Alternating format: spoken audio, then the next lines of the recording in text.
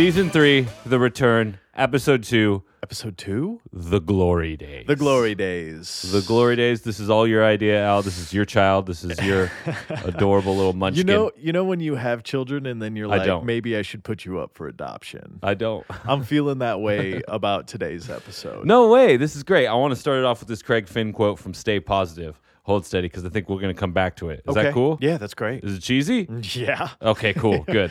All right. So as Craig Finn says in his Bible called Stay Positive, there's going to come a time when the scene will become less sunny. It'll probably get druggy, and the kids will seem too skinny. There's going to come a time where she's going to have to go with whoever's going to get her the highest.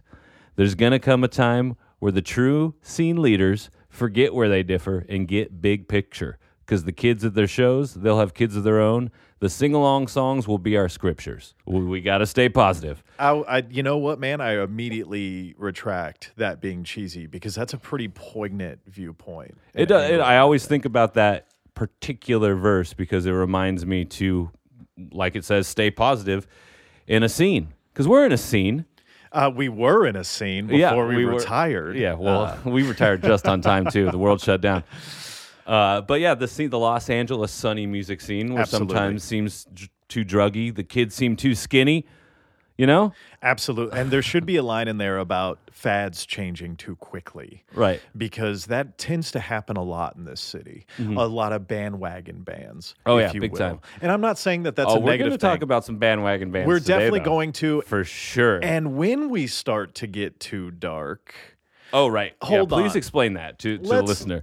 Let's give a little precursor to All right. the Yeah, episode. we're jumping so in because I'm excited. It's the Glory Days. Man, I'm excited too. I'm excited to rummage through the attic of time. Right. The good parts. The good parts. Yeah. And that good box. And that shiny the good one. box. Oh, right. Yeah. The untouched shoebox. Yeah, Maybe don't from touch that. It's still in its original packaging. If you see a bunch of memories in an Air Jordans box, that's how you know it's the good Exactly. shit. That's the nice stuff. So before we get too heavy, let's just do a little precursor on the episode, right? Okay, so this idea came to my mind in a very desperate time, such as right now. Right.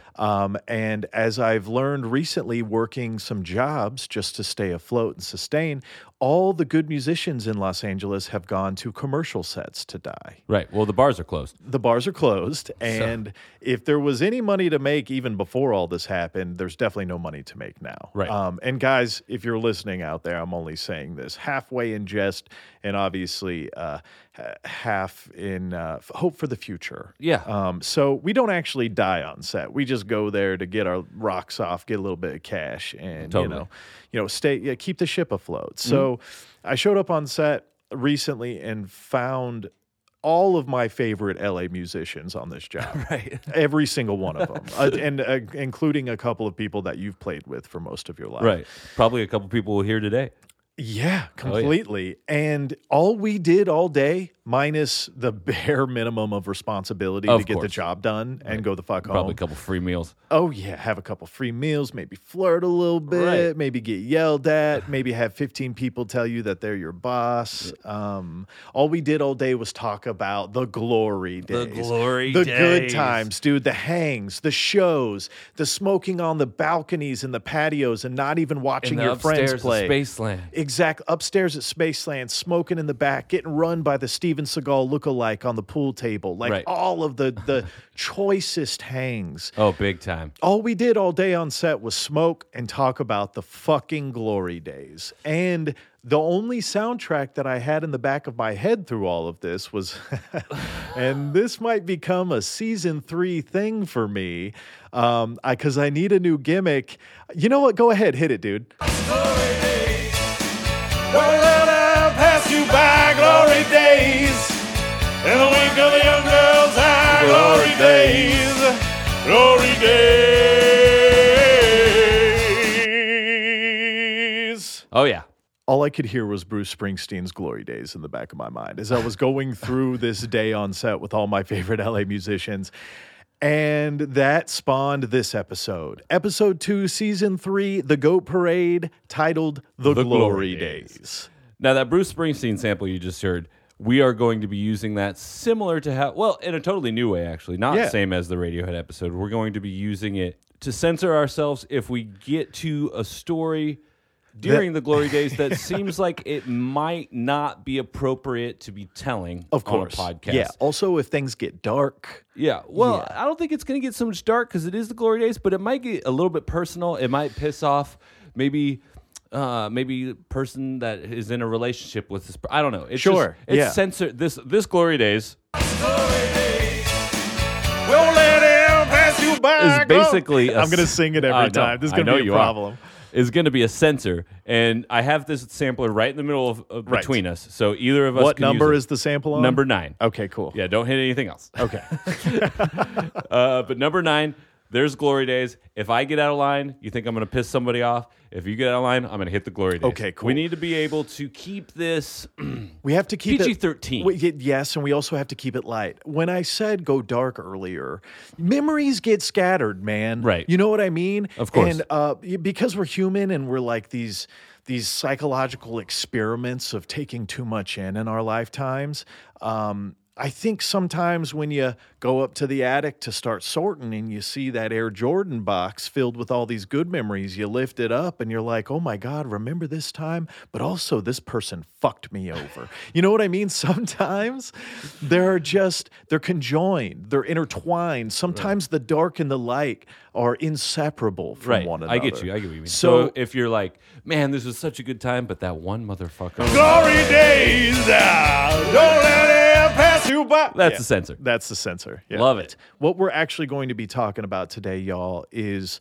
some of our favorite bands that we've either shared the stage with or friends that were in the scene with us or memories, acquainted with these songs that we brought in. This is an entire Listomania themed episode. Of the glory. Mostly LA local bands. Mostly. I mean, pretty much all LA local. I brought in one Austin, Texas band just because I toured with them for a long time. That makes sense. So yeah. it was part of the glory all days. of mine are definitely LA local. So yeah, bands, about 90% Los Angeles local bands that have Right. either gone on to be super successful or had one haven't. single. And it's a crime because Yes. all these tunes are fantastic. So we each brought in 10 tunes, and we're just going to be talking about some memories. Maybe we'll talk a little bit of our own history, too. Yeah, we're going to. And you know what?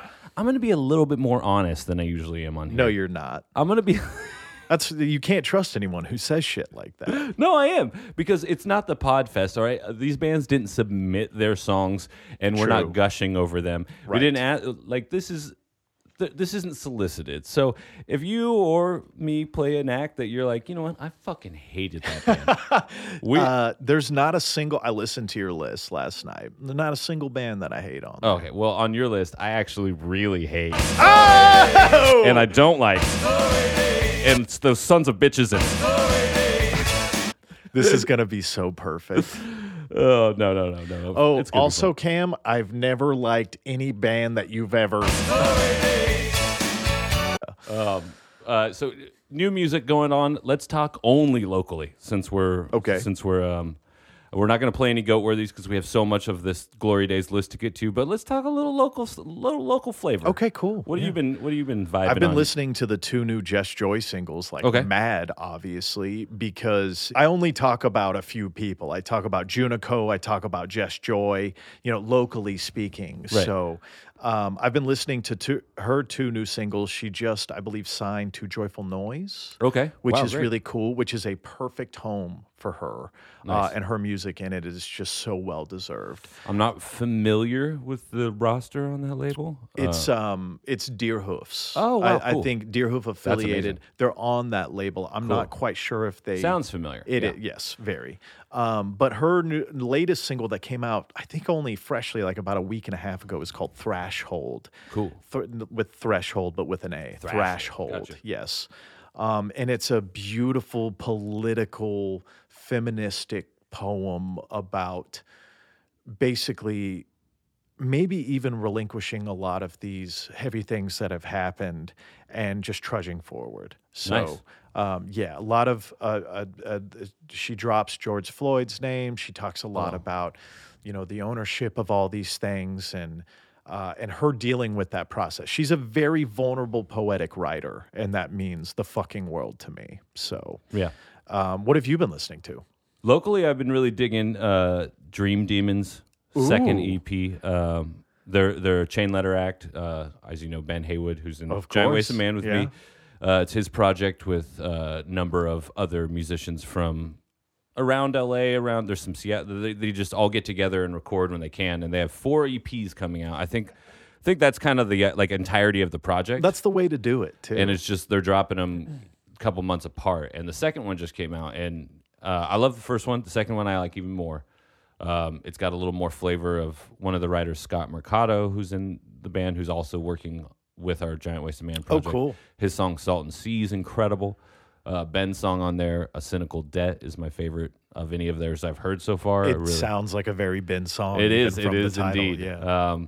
Yeah, I mean, just a lot of different variety to hear in that. Also, Chain Letter, while we're on that subject of that local label, also dropped Daisy's new album earlier this year. I love Daisy. You actually introduced me to Daisy. And it's fantastic. It's just completely hard-hitting. Did I see Daisy play at a facial show way back when? They play. They always play on the ground. They don't play on stage. Yes. And it's always a good that amount band of fun. rips. Yeah, that was they a really fucking great rip. set. Yeah. Yeah. So, yeah, I've been listening to those 2 local releases mostly. I mean, as far as local flavor goes. Cool. Junico did just put out a new song to really? go back to my obsession. Yeah. Nice. Blue Room. And that came out also a couple weeks ago. I believe there's another single coming next week too. So people are really starting to get that it's starting machine to come chugging back again. out. Yeah, the music's absolutely. starting to show. Are you feeling the whiplash yet? What do you mean? Like the whole world opening back Oh, up, yeah, and you're like, oh, what the 100%. fuck am I supposed to do now? Yeah. Like a year ago, I was like, oh no, I think the world's going to shut down. And now a year later, you're like, oh no, I think the world's going to open up. So yeah, I'm feeling the whiplash too. Yeah. And to all my anxious homies out there, to all my confidently anxious people out there who are also feeling the whiplash, who aren't sure if they're ready for the world to open back up, here's to y'all motherfuckers. Let's go ahead and let's give our other anxious homies a round of applause. There's no reason not to feel anxious. Yeah, it's fucking scary. It's weird. It's been a year. Yeah. I mean, it's been a year of this stuff. There's a reason nobody talks about the Spanish flu of 1918. Yeah, It's because right. nobody ever wanted to fucking think about it again. Yeah, absolutely. Otherwise, it would have been taught in grade school, and Yeah. it certainly wasn't. They're like, let's just act like that. Never happened. Never happened, and continue living. Are you excited to play shows again? Of course. Yes, I mean, it was absolutely. it's weird that I'm not more excited, but it has been long enough where it's not a part of my DNA. It doesn't feel like anymore. Where I used to get stressed out if I didn't play a show a month. Me too. Like Same. I was like, dude, Same I need to play a show, or else I need to get this out. It's a way to get not only anger out, but like just like energy, just like anything pent up inside you. Absolutely. You know? Well, with anything that you do, in a customary fashion or do enough to where it becomes habitual, it's hard to just completely stop that. You become functioning. Mm-hmm. You're a functioning gig addict. Totally. And it was the same with me and with everyone else. So when you weren't playing one show a month, things felt weird. Like there was this gap month that you didn't get anything done and you didn't have that release. Yeah, you felt worthless. Right. And you'll understand that history as we go through our glory days. Because Yeah, you'll right. hear all the bands we've played with, the history of our playing. I think you're going to start it off. I am going to start it off, and I also want to put a disclaimer here. I'm getting a feeling. What do you mean? I just want to go ahead and call this out. Y'all, to the listener, I'm not speaking to you right now, okay? Because this is about you. I brought this idea in because I just wanted to kick back and talk about the glory days, and I think Cam's about to pull his own chain for a little while. No way! Yeah, you dude, put more of my songs in my plaplaylist in your playlist than I did. That's actually true. True. I did bring 2 of your songs. I did too as well. Yeah, I know you did. You son of a bitch. I was in too many bands. I've looked through all the bands. I'm like, I'm in most of these. Hey, can I kill the mood really quickly? Sure, go for it. I have to do one thing because I'm out of options here. Oh, boy. Like we were just I'm gonna get my finger on the button. yeah, okay. Before we jump into today's episode, I have to do a shameless plug. I have to. Do it. Because there's no other point to sit here with, ladies and gentlemen, the sultry voiced post-punk king of Los Angeles. And the overly verbose southern tinge Coachella veteran. It gets me every time. There's no point if I'm not exercising my perks. I need a band. So if you're a drummer, a lead guitar player, or a keys player, and you like playing really strange goth punk, please hit me up. Okay, that's it. That's all I wanted to say. If you're a drummer, also move to Los Angeles because we're out of there. We're out of drummers. We're fresh out. It's insane. All right, now that I've killed the mood. I love that though. Like none of us ever use this forum like a one. Never. And honestly, I've been doing Craigslist posts, and it's really depressing. Yeah. It's so depressing because all my homies This is a better. dude. All my homies are busy, and I'm Right. not trying to hit up my busy friends. Also, I believe in my homies' projects, so I would never be like, "Hey, you want to take a couple weeks to do this?" Nah, focus on your own shit. I need new blood. If you're out there listening and you want to play with old Uncle Al, it's fucking time. Shows are coming back. 25% cap, baby. Let's Yep. hit that. Let's get those 10 peeps through the door. Let's get to the mountaintop of that 25% cap. The crest. The crest of the cap. There's a better way that I could have said that joke. That wasn't it. No, that was good. Okay, now do we get into the glory days? Well, pass you by glory days. In the wink of a young girl's eye, glory days. Glory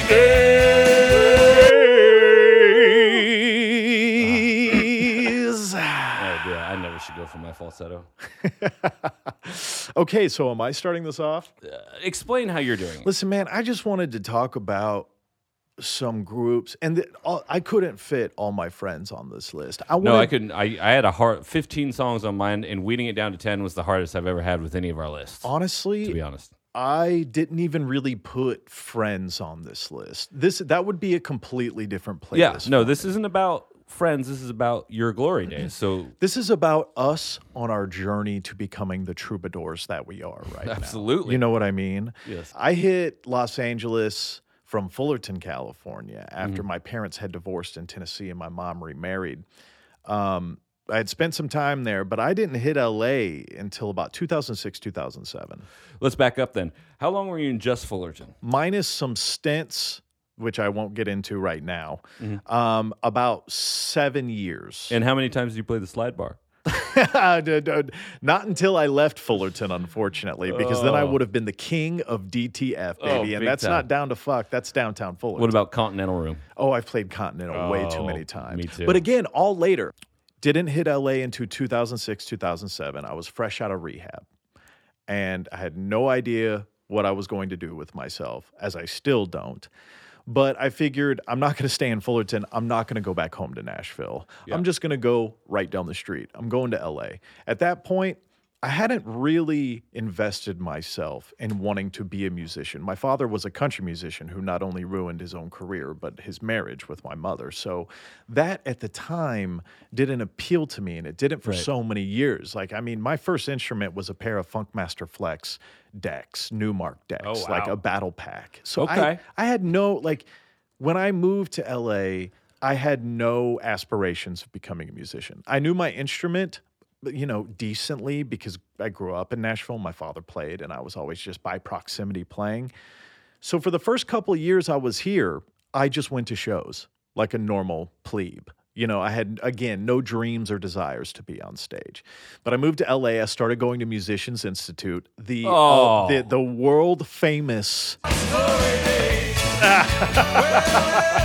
Unfortunately, Al left the Listen, building. I have to man, get a new co-host. I didn't know he was not- an MI kid. That's not. Do you have MI people listening to this? I can't No, have that. no, absolutely That's horrible not. for No, my I don't. image. I don't associate with any of those people. And honestly, When you got accepted to MI, did your guitar get a 7th string? That's Just so like funny right that then? you said got accepted to MI, like you have to fill out an application for it. I went to the. Yeah, you walk by on Hollywood Boulevard and they're like, "You want to go in Ripley's or MI?"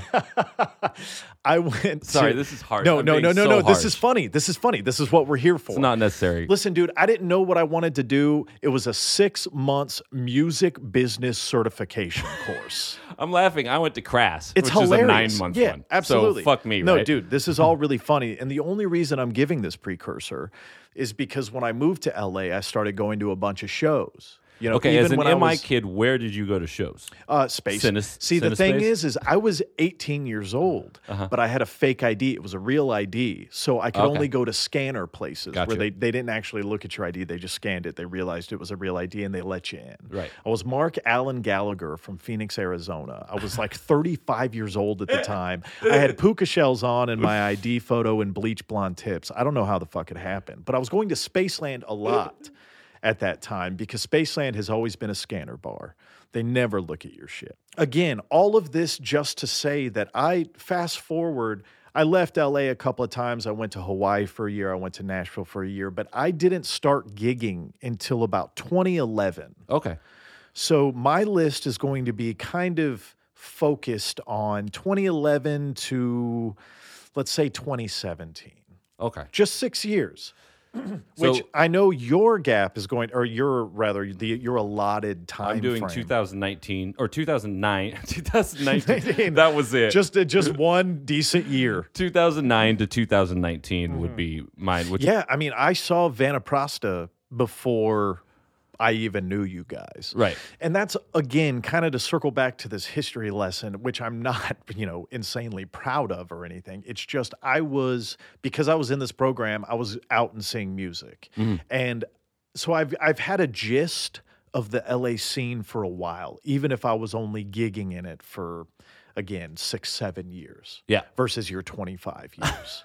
Come on, 10. Which is crazy. I can't believe you played the Whiskey a Go-Go in 1982. I've never when played the Whiskey, motherfucker. Neither have I. I don't have that stain Actually, on my... dude, cheers, buddy. That's a no-no these days around here. Okay, so should we just get into this? Yeah, so what's your number 10? This would be... Okay, so my number 10, and we just have to talk about them because you can't talk about the LA music scene over the past, 10 odd years without talking about everyone's favorite, handsome, electronic, indie, experimental pop act. The medium hairs. I call them the medium. All bands seem to have long hair. Hairs. Gotcha. And everybody's like, "Oh, you long hairs," but they're not the long hairs. No, they're the medium hairs. They and keep you know what? They keep it taut. Yeah, they play it.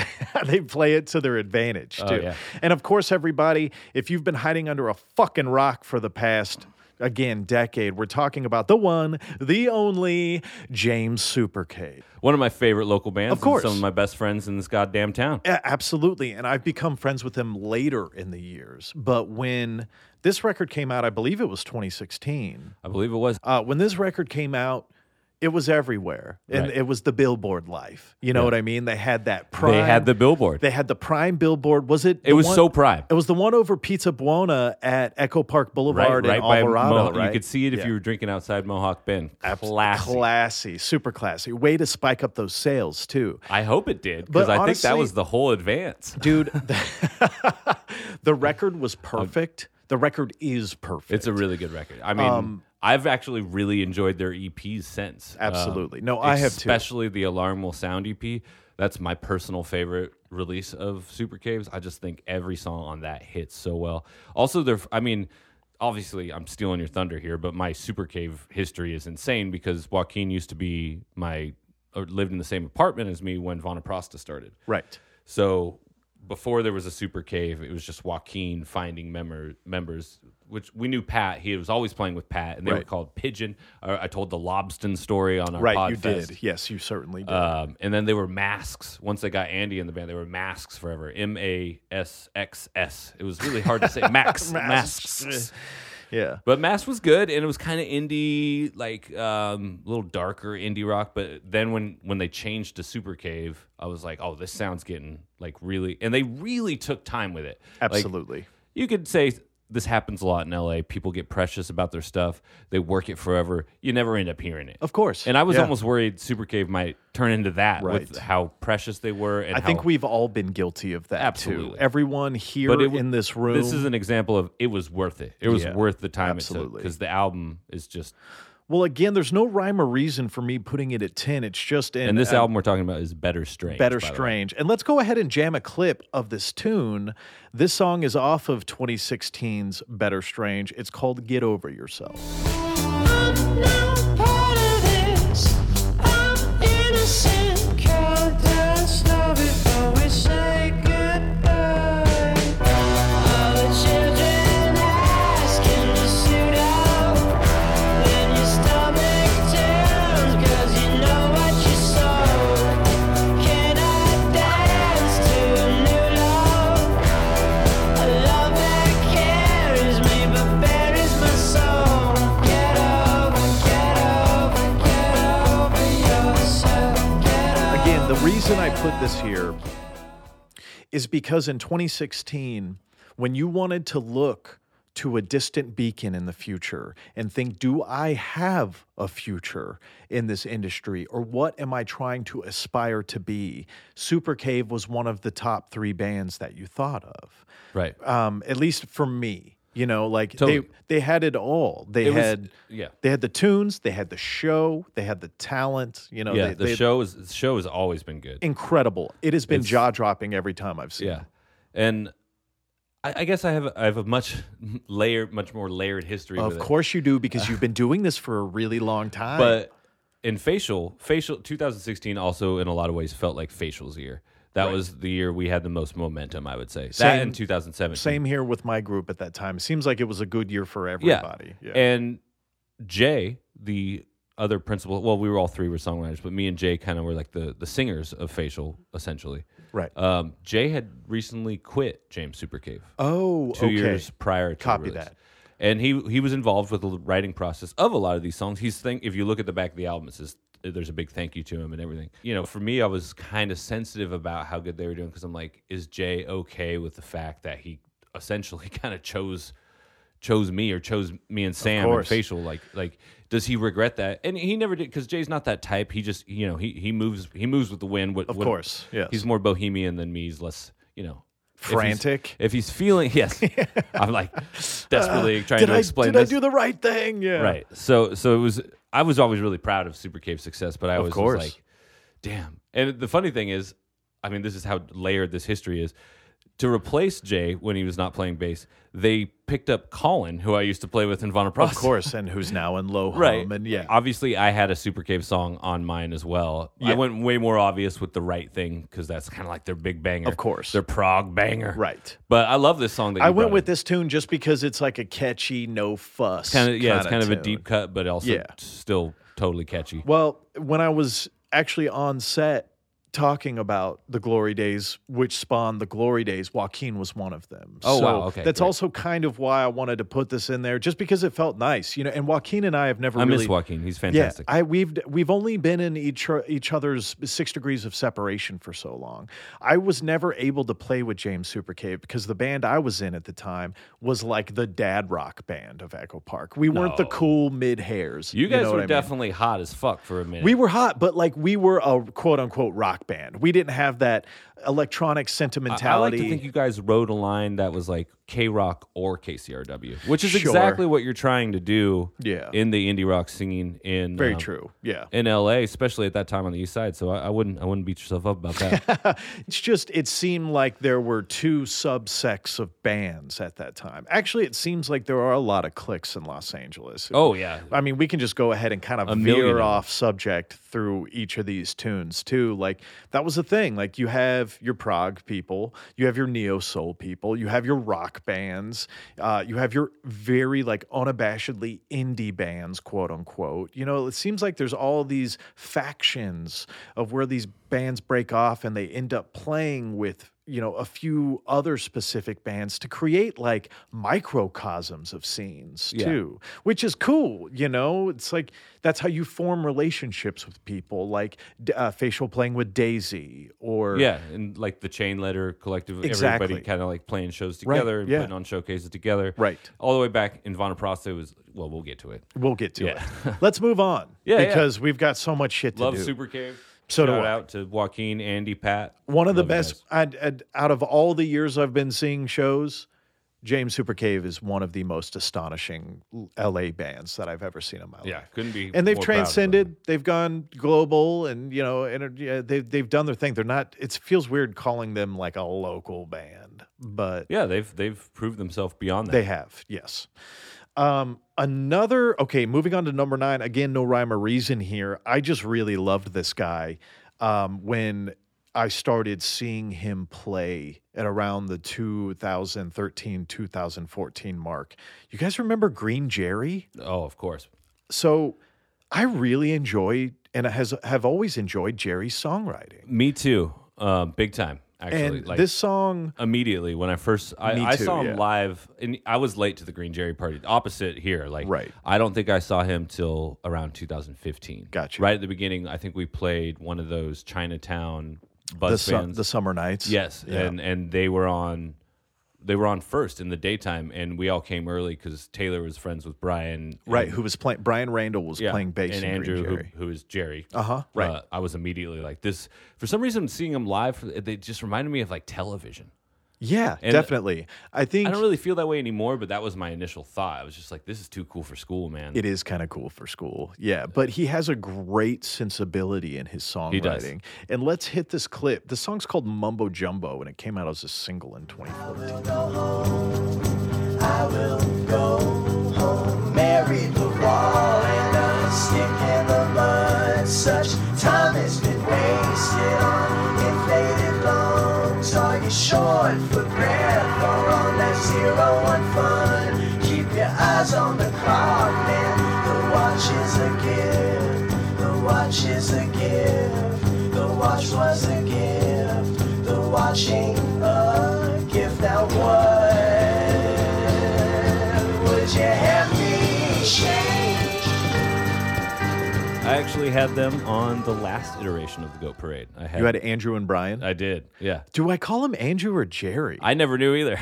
yeah, like I've been He calling didn't him. seem to care either way. It doesn't matter. I've been calling him Jerry for so long because, again, guys, that was So Green cool, though. Jerry. Yeah, Green Jerry was one of those bands that the Dead Chips played a bunch of bills with, especially in those Right. early years around 2012, 2013, 2014, I guess around those 2 to 3 year times. And I always enjoyed playing with them. Mm-hmm. And this is kind of more my vibe with this list is like the bands that I was stoked to see, no matter totally. what tier Mine too. or level they were. If they were playing, if we had an open slot, we'd ask. Every time I'd see them on a bill, especially if it was a free show, I'd be there. You know what I mean? Totally. And Green Jerry was always one of those bands for me. And I fucking love this song, Mumbo Jumbo. So if you guys haven't heard it out there in its entirety, please go listen to it.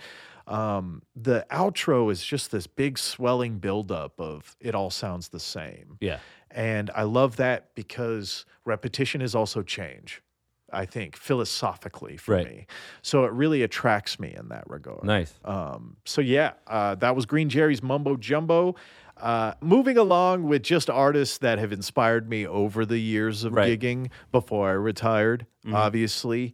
Hot MT, because Interesting, yes. you can't live in Los Angeles and not know who Hot MT is. I like this song you brought. It's It was- incredible. I've never heard it. It might be kind of whack for me to bring an instrumental in No. as like the first Hot MT, I I guess. love a good instrumental. I mean, so do I, but as far as an introduction to the listener for what I'm trying to convey, such as the talent of all these bands that have inspired me as a musician over the years, it might not be the best thing to bring. But this song, let's hit a snip of it. You want to hit that snippy? Yeah. This song's called Country Cub, and it's off of 2012's I Made This.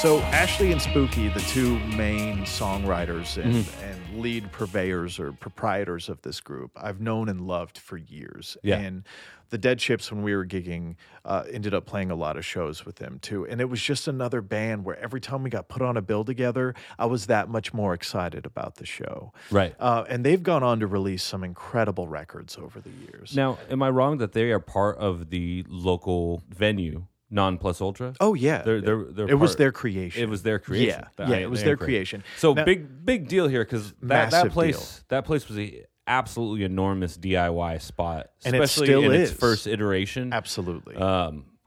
I mean, we had a show, Facial had a show booked there. Very excited, Right. and it got canceled because they closed right before, like 2 weeks before we had Was the it show. the first location? Yeah, it was so cool. This venue, Non Plus Ultra, that we're talking about, and maybe we shouldn't directly correlate names with this. Yeah. But there we go. Now we're using it. They started this incredibly DIY Yeah. space, and they opened their doors to almost every band that wanted to play bands. How many bands' first shows do you think have been played Oh, at Non Plus tons, Ultra? yeah. The inclusivity there is so beautiful. The shows are either free or $5 just to pay the rent. Yeah. And it was one of the only examples that the scene had at that time for that type of venue. And it's grown. I think it got too big because like the OCs played it. Right, And exactly. it was just, Oh no, they had Broncho and OCs and like a bunch of people on the level play it because you know John Dwyer and the OCs, they're used to playing shit like that, and so Yeah. is Broncho. It's just a house show basically. totally. They love that shit. They love it. I just wanted to bring in Hot MT and talk about them because seeing them own themselves so much at the beginning of that time in the scene for me. Again, this record was 2012. I didn't start gigging till 2011. So this was one of those groups where I was like really immersing myself in the scene and getting to know everyone that I just latched onto, inspirationally speaking. Right. And also there was some lore surrounding them too. Like they drove to Wayne Coyne's house to give him a birthday present on his I remember birthday. hearing about it, yeah. You remember hearing about Yeah, this, I right? do. So they Forgot about handmade him a birthday present and drove it all the way to Oklahoma City and gave it to him. And he's like, you guys want to come in for some tea or something? So they ended up, I think, actually maybe writing a track with him. I feel like I heard something about Yes. that. Yeah. The lore, this is one of my favorite parts about today's episodes. Yeah. Is the mythologies surrounding some of these groups and people. Right. And we all have our own. Yeah. You know what I mean? Like you're Sure, there's you're the stories that we don't post-punk know king of. of Los Angeles and people talk about you behind your back. Oh, good. As the day is long. And when people see me, they're like, "Oh, you see that guy across the street with the receding hairline? I think he played Coachella. I think once. he played Coachella once. He basically opened for Guns N' Roses." Oh my god. Okay, so now we get into number 7, but Okay. numbers, Yeah, numbers don't matter. Numbers don't matter. And this song is from LA's preeminent crooner who is doing things under a different project name now. I believe under the name of Faux Pre, and you should check out anything he's about to put out. We are talking about the one, the only Bradley Hannon Carter and his group, No, which would then become Black English at a later date due to a little bit of a mix-up at the label. But they just straight up the name No is already taken. yeah, right. So they That's changed. that's the They changed mid. Talk about lore. Talk about lore. That's what I want to talk about. And from this record was put out in 2014 after they had been playing shows for so long. And again, when I talk about LA's preeminent crooner, I speak of Bradley Hannon Carter, who fronted this band. And he is just one of the most mythical Kiwis I've ever met in my entire life. He's the nicest New Zealander you'll He's a ever meet. sweetheart. He's Absolutely. the biggest sweetheart. He writes incredibly moody music that really touches and checks off a lot of the boxes necessary for this genre. So before we go any further, let's play one of the choice selects from this record. The song's called Stay With Me. Stay with me. Wasn't there a place for me inside your heart? Stay with me. We were never meant to be apart. Stay with me. Won't you run away with me when life gets hard? Stay with me. We were never meant to be apart. So let's see. I'll put this. I love Bradley. Total sweetheart. Love Sean Stentz. Oh, yeah. Plays bass. Of course.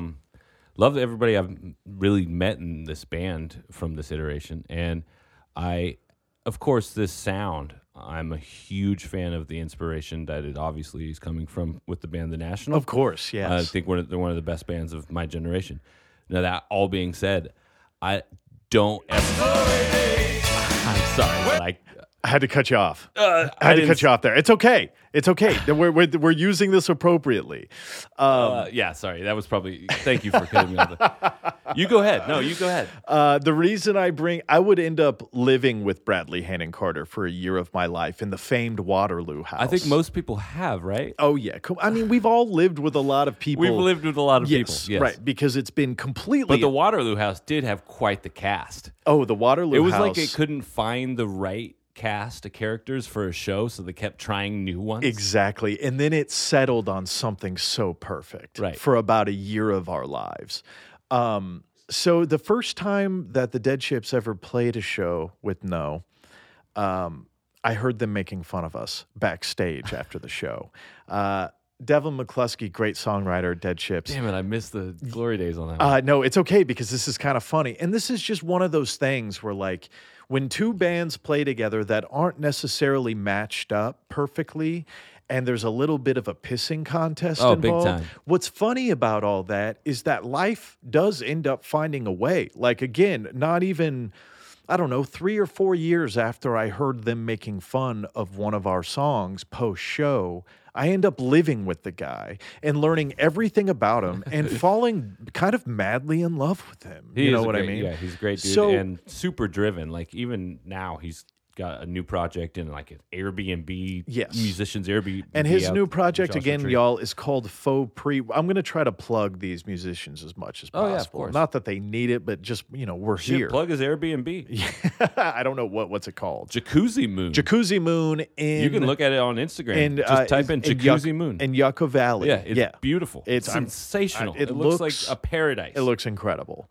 That's also kind of funny to go back to that a little bit because we're talking about the scene and bands and whatnot.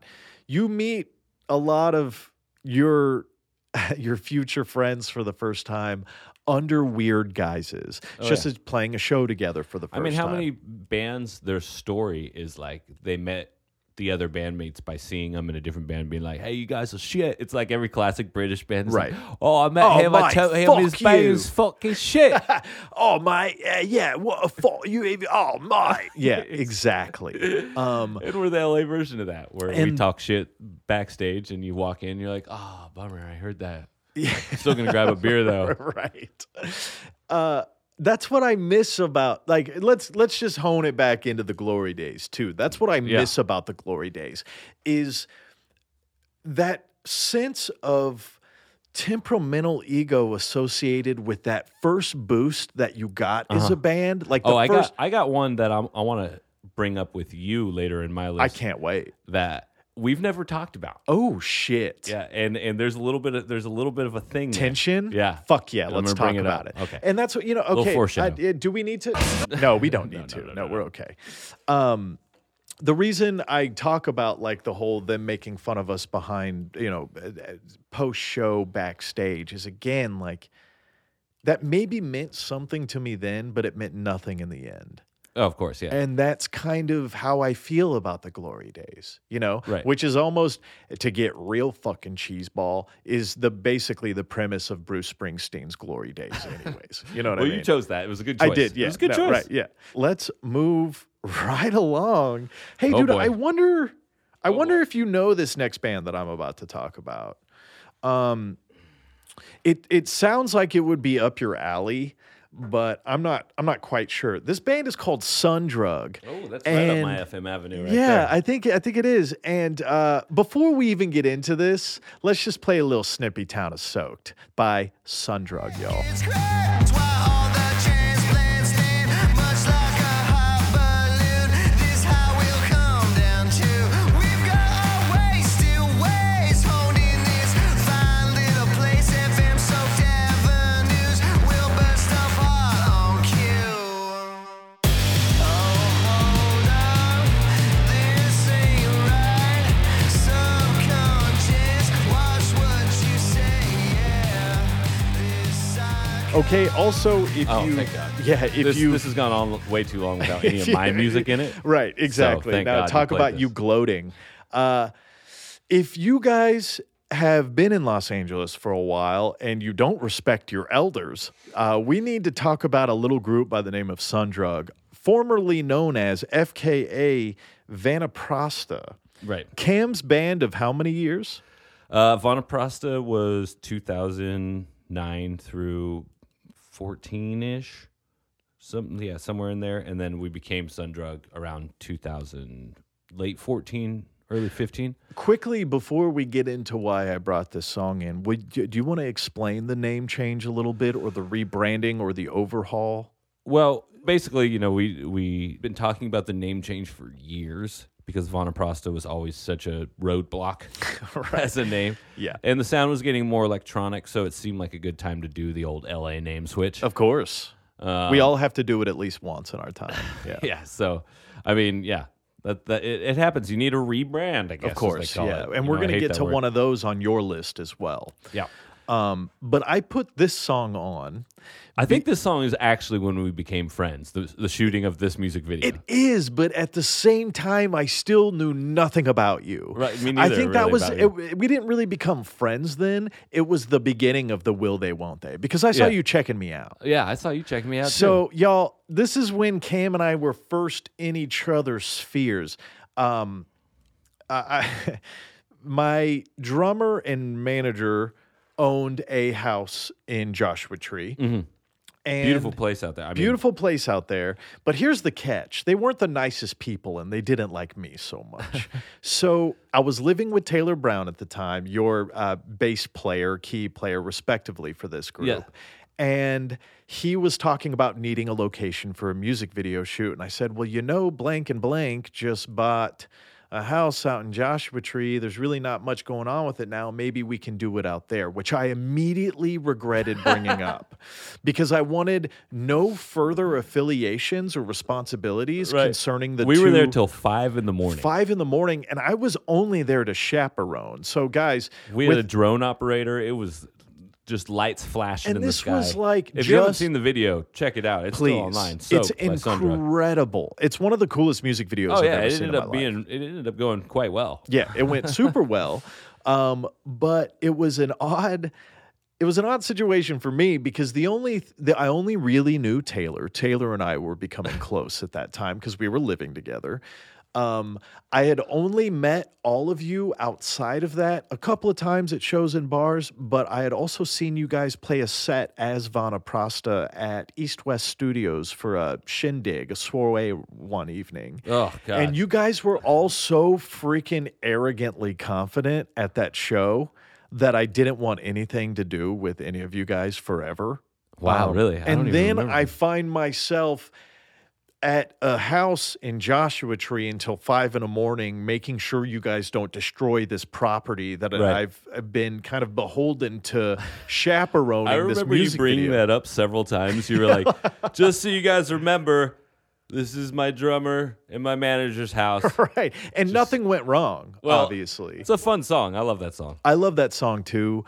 Obviously, I got a later introduction to you guys. I wasn't gigging when you guys were actively Vanaprasta. Yeah. I'd say there was glory years within the glory years Right. that were the Vanaprasta times. Over Sundrug times, there were some great shows, don't get me wrong. Right. But like that wasn't Some of the best shows I've seen in Los Angeles. we were- weren't green anymore. Does that make sense? Like Yes. we weren't we were so green when Vanaprasta, like we didn't know where to get shows. in the very Right. beginning. Which Yeah. again, I'll get to my shit. We're back to Dude, you. when I just quickly, the first time I saw you guys perform after I had gotten to know you all so much more on a vulnerable level, I was fucking aghast, my friend. There were so many large personalities and styles of swagger on that stage that were working harmoniously, which is a very difficult thing to do. Yeah, we had some flow. I mean, we just had some times where we were all deeply in sync. You guys are all kind of heroes of mine. Like, I just want to go ahead and say that now. You, Cam, Taylor Brown, Colin Shea, you know, like you guys, now you're my very close friends, but at that time you were all musicians that I was looking to become. Right. Well, thank and you. Yeah, no, I really mean it, man. Like, because I was green in those days. Yeah. You know what I mean? So meeting you guys and like kind of again having that 6 degrees of separation before we were ultimately going to jump in bed together, like I admired and respected your artistry so much. Still do. Now I just know you're a son of a bitch. Oh, big time. But back then, I thought you were a different type of son of a bitch, one Right. without a soul. No, But now I know at come least on. you have a soul, Yeah, you I know. got a soul. I got a soul somewhere. Also, there's a little bit of that in all these groups too. It's like, Yeah. No. like you guys were doing well. We weren't doing well yet. So I'm like, fuck these guys. I was thinking about today when I was looking at all these songs. I'm like, all these bands have in common is there was a time, whether it was 6 months, a year, one show, where we all took ourselves way too fucking seriously. Oh, completely. Yeah. You know what the beautiful thing is about you and I, Cam? Even though we're retired now, we've had it and we've had it taken away, Oh, yeah. and it hasn't ruined us.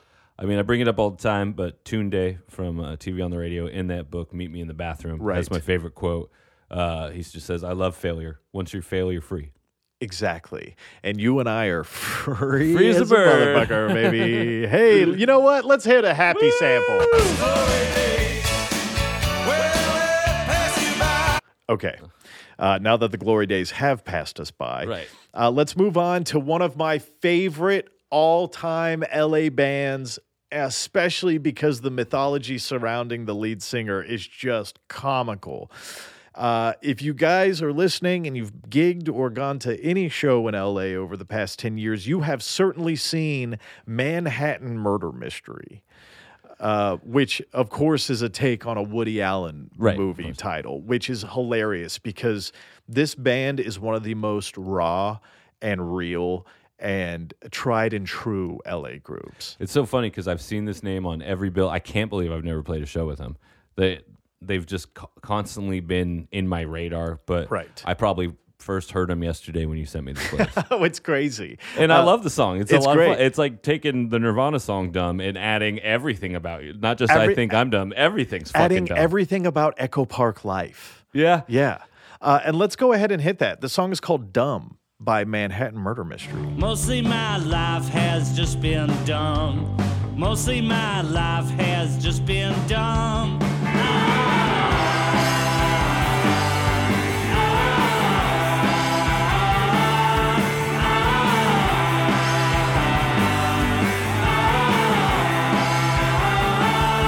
Woke up in the morning and I threw up. Woke up in the morning, I was still messed up. Mostly my life has just been dumb. Mostly my life has just been dumb. Another band that every time we got put on a bill with, which was too infrequent for me. I think I have memories of playing a broke cello with them. Okay. Definitely played the Echo with them at some point. I think we played together about 4 or 5 times, but I was always so surprised by this group because they were a 6-piece most of the time. And Matthew Teardrop, the lead singer, Right. You sent me a little bit of his history today. It was very interesting. it's the whole thing is insane. This is one of the more mythological creatures that I've stumbled upon in Los Angeles, and I have been intrigued from like a storyteller's perspective. So the first time I saw Matthew Teardrop get on stage, he had a pair of jeans on that had his right leg cut off at the knee. So it was one long leg, one short leg. He had a JanSport backpack on that he kept pulling a whiskey bottle out of and then putting back in his backpack. He had a Right, black naturally. sweatshirt on and a bandana. That was the first time I saw Matthew Teardrop. Every time I saw Matthew Teardrop after that moment, which hundreds of times, Yeah. he was wearing the same exact thing. Wow. So me and my singer, Devlin McCluskey, were huge fans of this band. We love him because he's just so guttural and real. And, you know, there's basically cowboy chords over journaling, like really intimate journaling. He's not one to bullshit because I don't think he can. We didn't know if Matthew Teardrop was homeless or if he was a squatter or where he came from or where he was going to. I feel like I heard multiple things about who that band was, and none of them turned out to be True. Yeah. Oh, yeah. No, I heard multiple things too. I heard that Matthew Teardrop won the lottery, and that's why he just didn't give a fuck. And he was playing shows and wearing the same clothes because he just had all this money in the bank, and he didn't care about being that person. I heard that he lived under an overpass. I heard that he had gotten some money from a land deal gone wrong, which was funny and almost confirmed by me finding out and finding the clip that he was on a daytime Judge show. My God. He was on like Judge Joe Jackson about like him shooting someone that came on his land or something like that. There are so many Christ. things that add to this band. And then that snippet that I sent you earlier, he was talking about all of his jail time in Kentucky. Right. So there are like, who knows what's happening with Manhattan Murder Mystery? Who knows why they named their band after a Woody Allen film? Who knows why Local lore. local lore, just like so expansive. But this is one of those bands, you know, sometimes when you see your friends' bands too much and you go out of obligation, Right. that's happened to all of us, right? Oh, yeah. This is one of those bands where every time they were in the room, I would actually enjoy the set. That's you the know what I best. mean? Okay, moving on. Wow. Should I have even put this on What do you got? this? I put a Dead Ship song Oh, dude. Of course. on Yeah. here because if we have any fans who have listened to us for the past year, again, we probably have a few.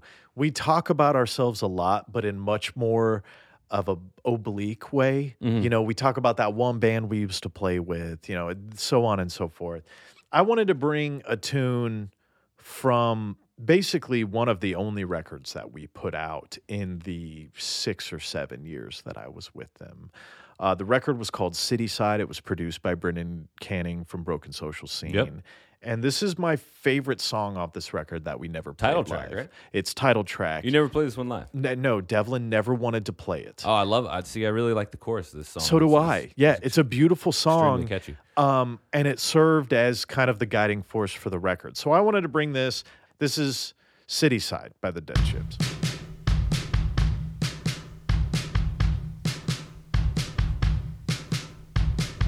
Chasing golden gain,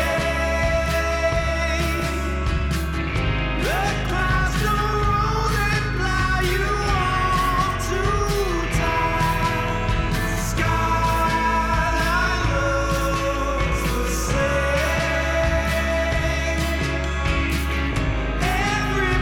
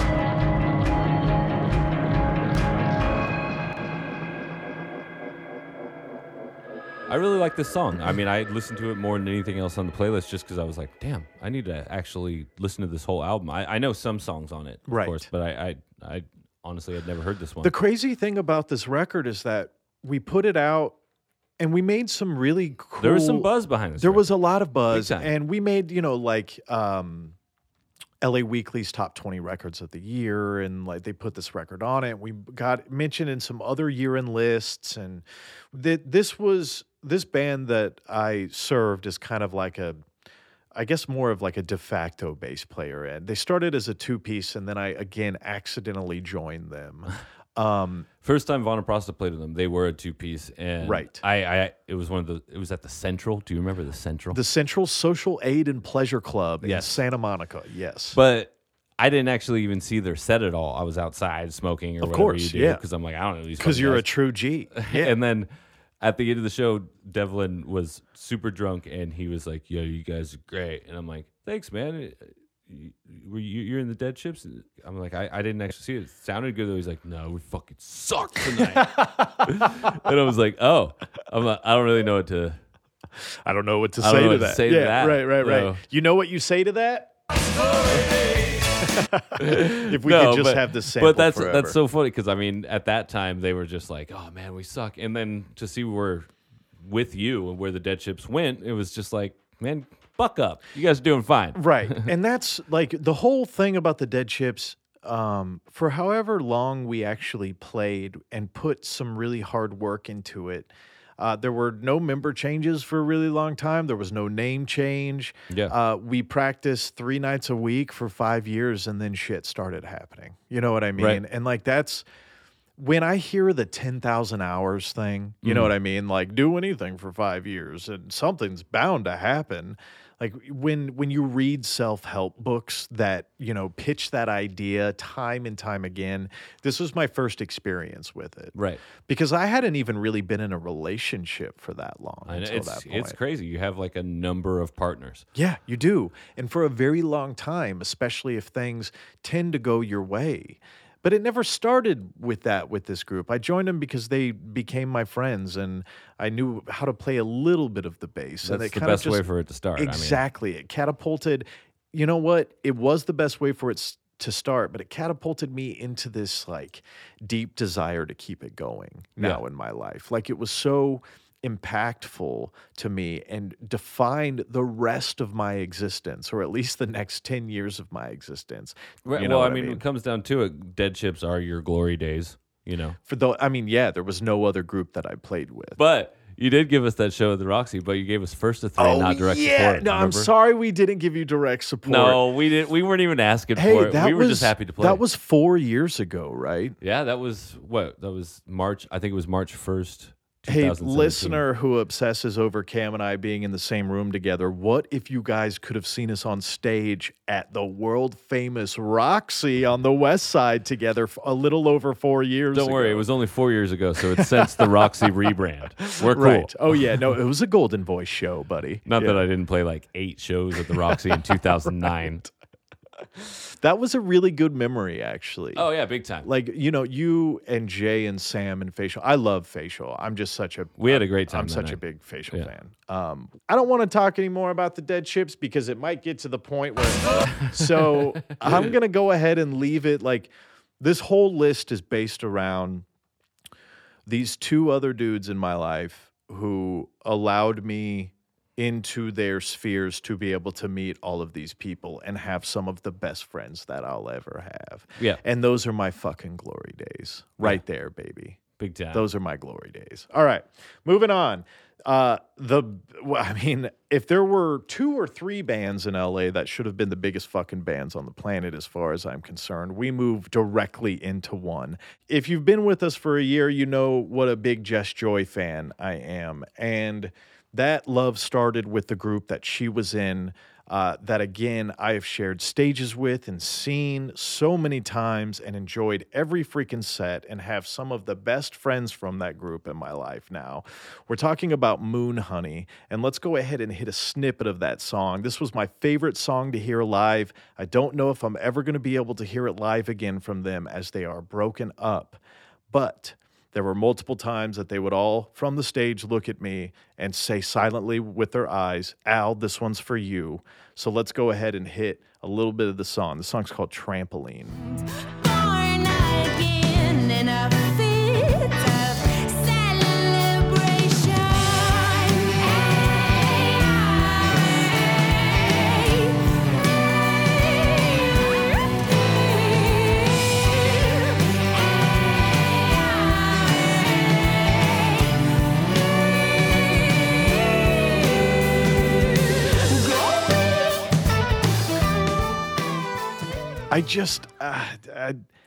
Another band that I was so fortunate to have gigged with at that very specific time and place that really just opened my eyes to a whole new set of showmanship and songwriting acuity, and especially vocal gymnastics coming from Jess Joy herself, the singer.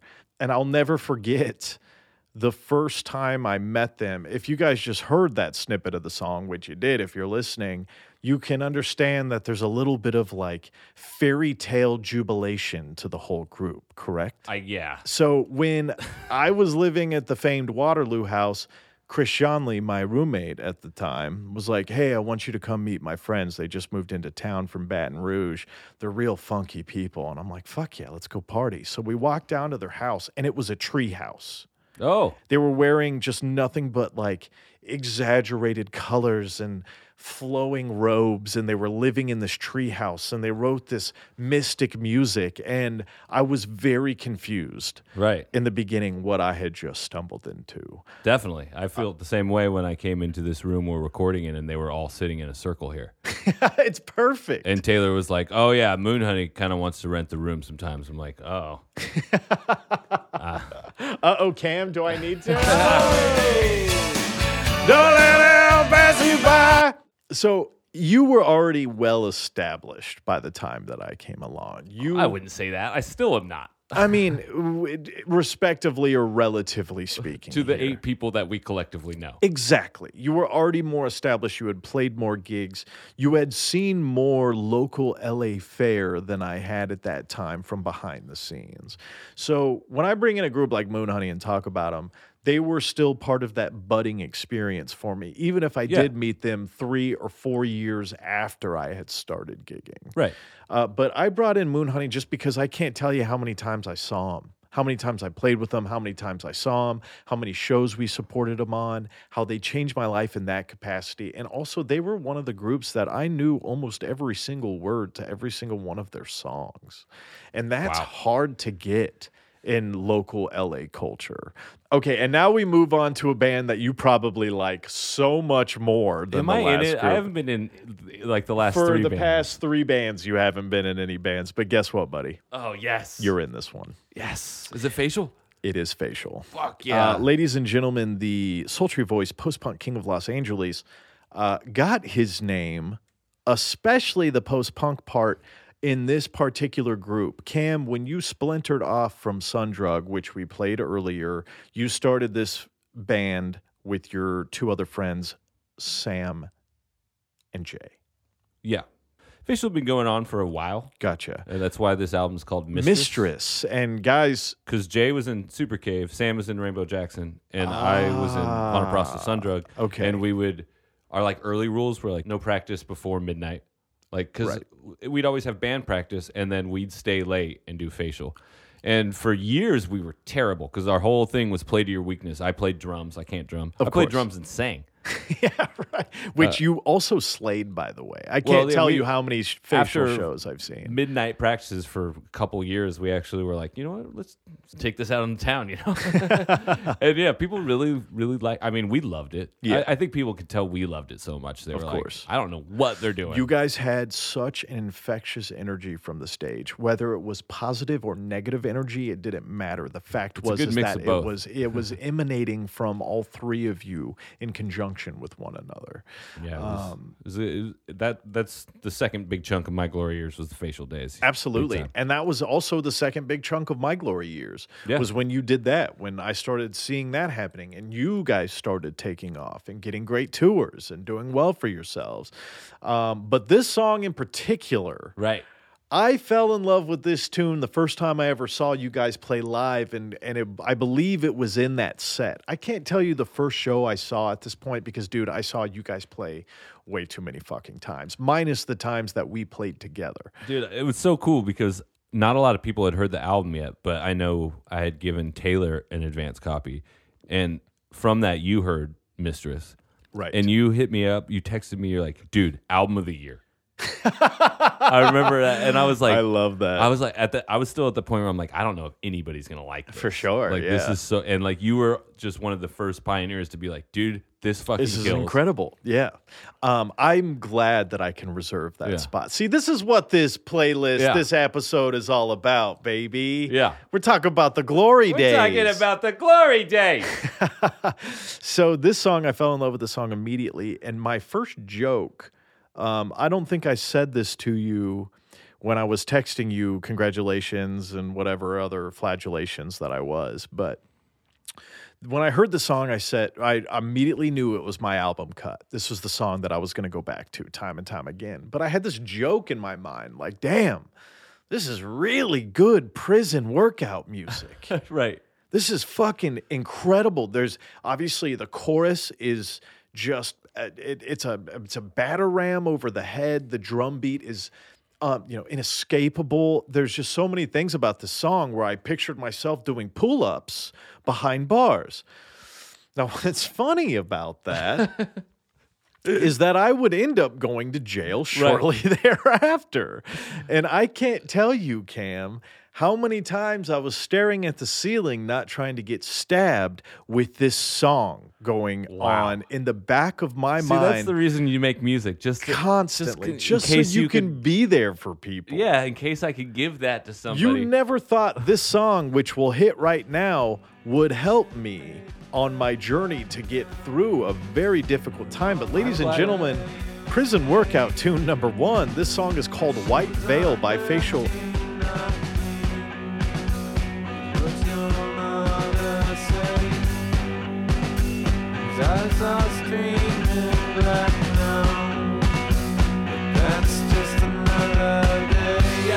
Terrible around my friends without them. I'd just be terrible. See, I can be terrible around my friends without them. I'd just be terrible. White veil, white veil, white veil, white veil. You want to give me some backstory about that song?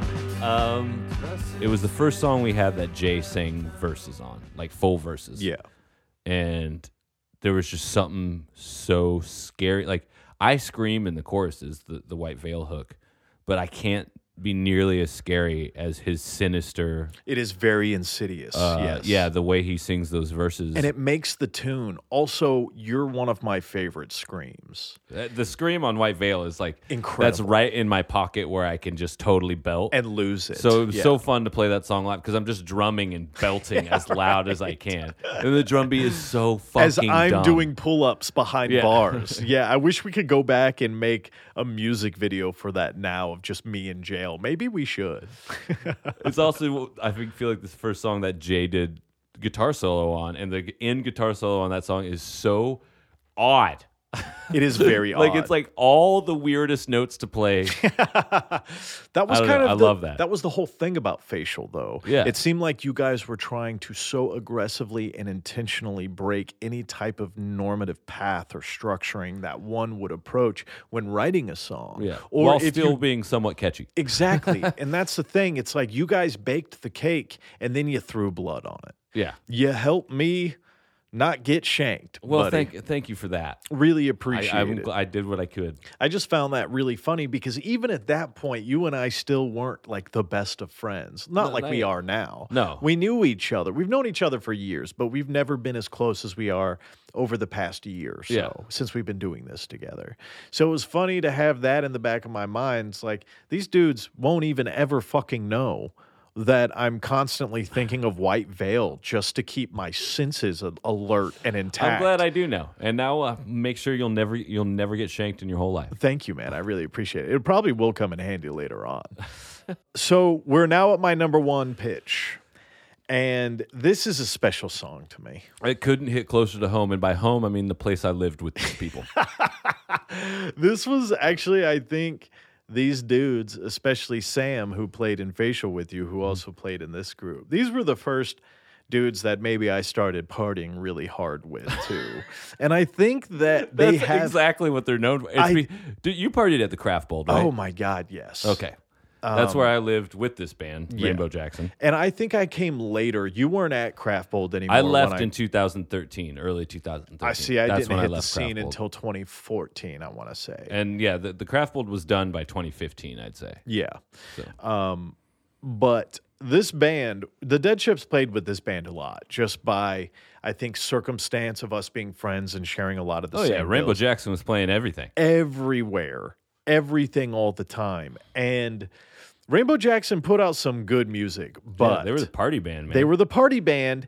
And You know, I played drums for Rainbow Jackson for a little touch. about a month. see, that's some Glory Days shit right there. It was fun. I punked that shit right up. Oh yeah, I bet you Mostly did. because I couldn't drum. And you, yeah, right, play to your weakness, baby.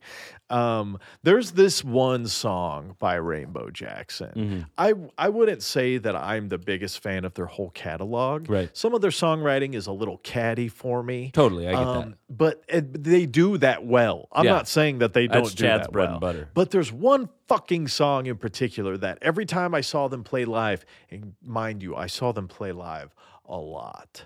I was always at the front of the stage. Oh yeah, I had to be. It was like a brother. These were my brothers. Of you know? course, It was like yes. an obligation, but And- I didn't mind it. No, not at all. And this song in particular is enough to ramp you up to that Oh point. yeah. And ladies and gentlemen, the song we're talking about is called Nightcrawler by Rainbow Jackson. Let's hit that. I've been blowing on my speakers, I've been blowing smoke all night, putting air into my tires, gonna take you for a ride over the rainbow to an empty pot of gold. It's getting cold, I'm getting older, I do it all because I'm just daydreaming, a sleepwalker, blind believer, a night crawler, a daydreamer, and a night crawler.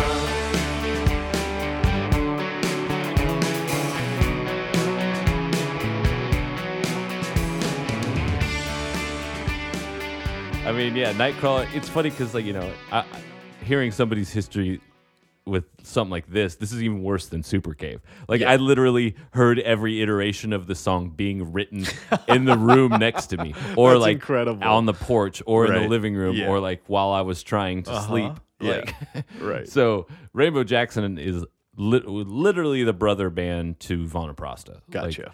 Like Chad lived in Cancer House where we lived, where Joaquin was the roommate. I lived with Cancer Chad. House? Yeah, we called it Cancer. It had one of those signs up front that's like chemicals in here are known in the state of California For causing sure. cancer. Asbestos. So it became Cancer House.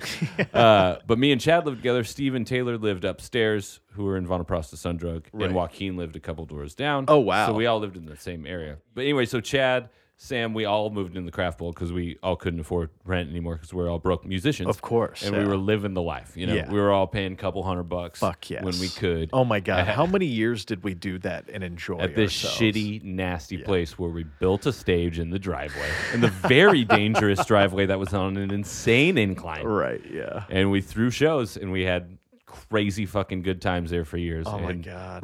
because I left, and Rainbow Jackson just kind of like ruled the. They took over there. you Oh, know? yeah. it was Rainbow Jackson's spot. Those parties were ridiculous. There was this time where, and then he. So she was. Yeah, no, we can't talk too much about the Craft Bowl. Which is why we haven't actually stumbled upon the infamous Waterloo New Year's Eve party yet. Oh, A couple of weeks ago, Cam looked at me very seriously in the eye and was like, "Hey, were you at that one New Year's Eve party at that house on Waterloo?" And I had to give it a pause, and I had to look at Cam and say, "Dude, I lived there. If that doesn't sum... I don't even think I ran into you that night. No, because we invited 50 people and 500 showed up. I mean, I closed the bar down and everybody's like, you know where our party is? And I'm like, yeah, I'm not sure if it's still going. Is it? And I called Taylor. I'm like, is it all right if I bring like 8 to 10 people? And he's like, Buddy, I don't know what's going on in here. the cops showed up 5 different times that night, saw the size and magnitude of the party, and said, you guys have fun, be safe. They weren't about to break any of that shit up. It was crazy. It was crazy. That was a wild one. And there's a lot of things that happened that night, like when Oh, you... and And then you Steve- told me to... And then we went into my bedroom, and then All right, you you're said I making had a this up. nice body, You're and then... making this up. All right, you're done. Your glory days I'm are done. over. Yeah, let's move on to yours. I might move the sampler a little closer to me. I don't know if you need to move it closer to you. You can leave it right. See, I'm having trouble with the 9. I know you I are. might hit whatever's 12. See? Oh my We God, don't that's want no hot. techno beats. These are my private beats. This is not something that's supposed to be on the pod. This is actually hot. See, this is why I never put it in the middle. Actually, that's kind of cool together. Okay. This is fucking so hot. I'm feeling that a bit. Oh, okay. But that's what we're here for. That's what we're here for. I might have to leave that, though, just for a future idea. I think you have to. Did we just start a band? I think we did. The glory days continue.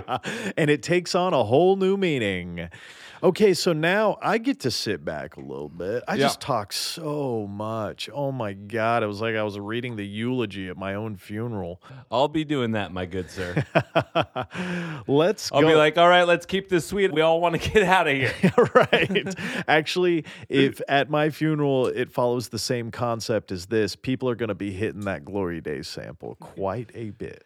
All right, so now it's all my glory days, which I is can't exciting because wait, it's whole man. 10 years that we're going to just go through here. 10 years? That's funny. 2009, 2019, those are my glory days, which means they have just recently ended. Welcome bittersweet. Welcome to retirement, dude. You and I are about to go on vacation to a sandals resort. Maybe hop on a Disney cruise or all something. inclusive. Yeah, all inclusive. Oh yeah, dude. All the mojitos and mudslides and margaritas you can drink. So I went to CRAS. You went to MI. I went to CRAS, Right. which is the Conservatory of Recording Arts and Sciences, Right. in Tempe, Arizona. I 9-month can't believe program. you went to Tempe. Fucking spent almost a year of my life in Arizona, Man, which that's I rough. despised. That's fucking rough. Ended up coming out here to intern at a studio, recording studio. Had a great time. What studio did you intern at? I started at a studio called Chalice, Okay. middle Hollywood. Give us the backstory. Give us the whole Cam backstory. I mean, Chalice was great, but I got an opportunity at a studio in Portland, which I wanted to eventually go back to. 'Cause I that's your never, I home. never had any intention of going to LA. Right. So I got the studio gig in Portland, Supernatural, beautiful studio. Had a great year in Portland, doing some gigs there. I missed LA. Is this 2008? 7. Okay. 7 and 8. Gotcha. I missed LA terribly. Yeah. Something about LA. I left when I shouldn't have. It was that intuition. Dude, I completely empathize because much like my backstory, I came Yeah. to LA and I'm like, you know what? This isn't for me. I went to Hawaii and Nashville and I fucking missed LA. You come so back. I came back. I'm convinced it's hard to get in LA. It's hard to move here and find the right group. It But is. it's even harder to leave. It's impossible to Once you leave. have a taste of it, you're kind of like, man, there's something there. There's something there for me. It's And a I knew there lingering was. taste. And I had just seen Silver Lake Echo Park a couple times. I'd been to a couple Right. shows, but it wasn't enough. So I made sure when I came back, I got in another studio. Worked at another studio for almost a year at 2008. And that's where me and Chad moved into Cancer House. Gotcha. Where I met Steve and Taylor upstairs. Did you meet Chad Carlisle at the Chad studio? went to Crass. Okay, cool. Gotcha. We both dated the same goth girl there. Lucky, So we were kinda like- lucky you guys. We You were guys kinda- both got the one goth girl. I mean, Crass is a pretty male dom. I hope it's not anymore. I hope Yeah. it's way more. But this is like, this is back in the olden days in the 50s. Yeah, exactly. No, this is 2000. When you were playing for White Snake, Right. right? Yeah. No, I mean, I am technically old now. 2007 is when I was in college. Yeah. And it was like Crass was so male dominated. There was Yeah. always like one or two girls a class. With one goth girl. The unicorn in any situation for a horny single male. It's just how me and Chad ended up becoming friends is that we weren't friends at Crass, but once we were both in LA and we both were no longer dating this girl, it was like, so what's up, dude? Like, so you play music, you know? But yeah, I mean, I met Chad the first day he was at Crass. He had a fucking Octopus Project shirt on. And that is the rarest band that I've seen, post-rock instrumental band that I fucking love. Yeah, I love Octopus Project too. See, that's why we're on a podcast together. But yeah, I'm like, nobody else here fucking knows who Octopus Project is. No, not for miles. So, kind of friends forever type shit. And, you know, I'm still great friends with Chad, Rainbow Jackson, of course. Chad. Yeah. But so we started 2008. We started going to shows, Spaceland especially. I remember my first show at Spaceland was Titus Andronicus playing a Monday night residency at 8:30. They were on tour, and Monday night residency band was like, "Sure, play." And I'm like, "Dude, I just read this band's Pitchfork review, and I was like, what is this venue? It's incredible." Was it 2008? That was 2000. That was the weekend I got back to LA, summer Man, 2008. what a great first Spaceland show! My first Spaceland show was the Warpaint show. The residency. The residency. That was 2009. That's right in the middle of this first Glory Days, which my bands are going to go through the timeline. So chronologically. Yes. Okay. So my first band, just because this song emulates that vibe so well of shit, I'm at Spaceland, I'm seeing all these are local acts. Like, right. I'm from fucking podunk nowhere. Right. Local acts were my shitty band, somebody else's shitty band. Right. Like, these local acts sound radio ready. And there's no better example of that than Vauxhall Broadcast's Leaving on the 5th. Back to New York in the morning, we were right where we should be. She said, here I am, what I got is yours. Tomorrow I might be gone, but tonight it's ours.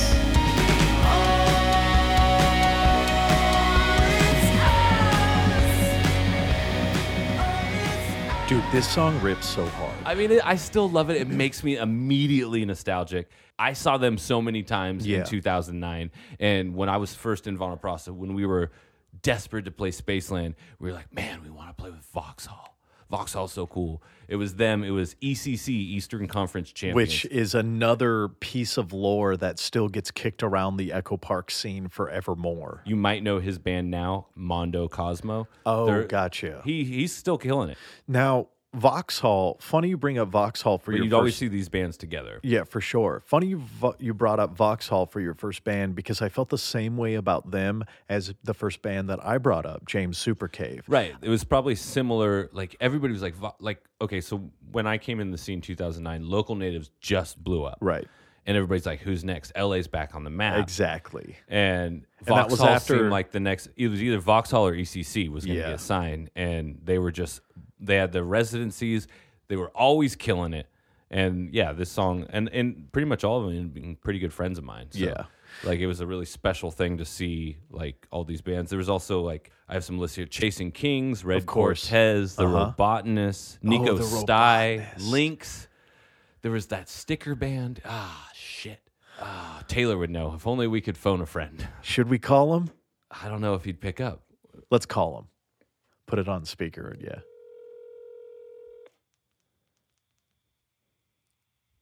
Hey. Tay. I was cracking. All right, so you're live on the pod. This is Taylor Brown, of course. He's You guys our know. producer, ladies and gentlemen. I have a question for you, and I figured you would know. Hit me. What was that band when we were first playing, like 2009, with like the Spaceland and then like Vauxhall, ECC? That band, we saw them a lot. I think it started with the D, but they had more stickers than anyone. They were the sticker band. The Dropkick Murphys. No! Damn it. It's one word. It's Oh, fuck. I know what you're talking about. Yeah, you know what a two-piece band? Yes, they were a two-piece band. They're kind of weird. They were very weird, but they were cool. Yeah, they were cool. Damn. I can see the sticker. Drawing a blank.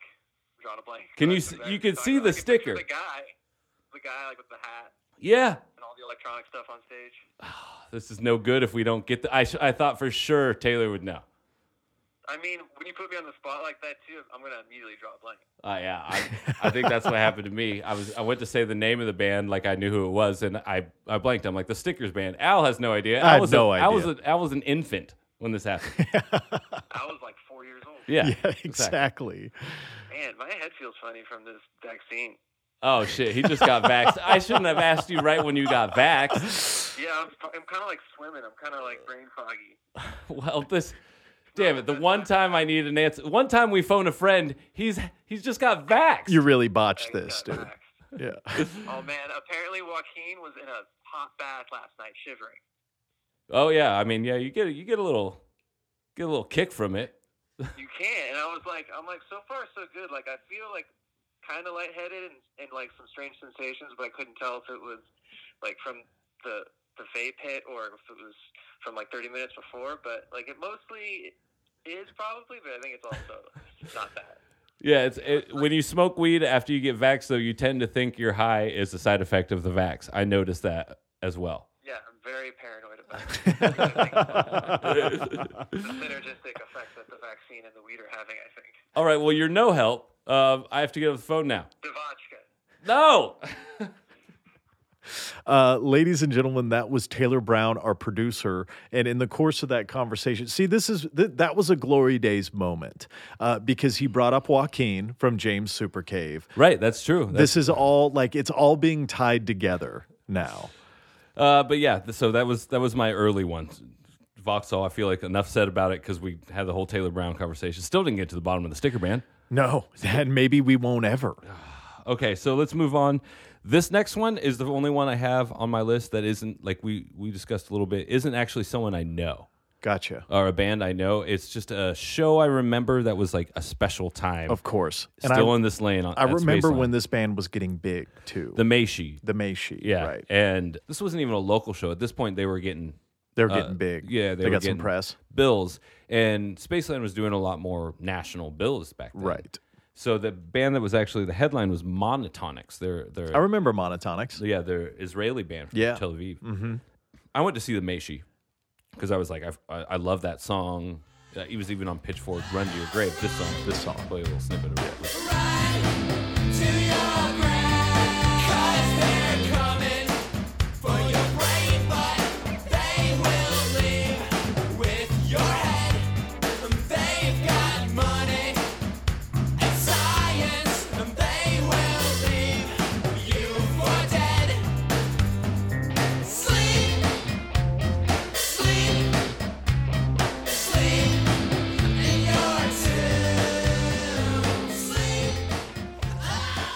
Love that tune. But so I heard they do this. The Meishi, the guitar player goes out to the back of Spaceland where the soundboard is with one of those parachutes. Remember from high school?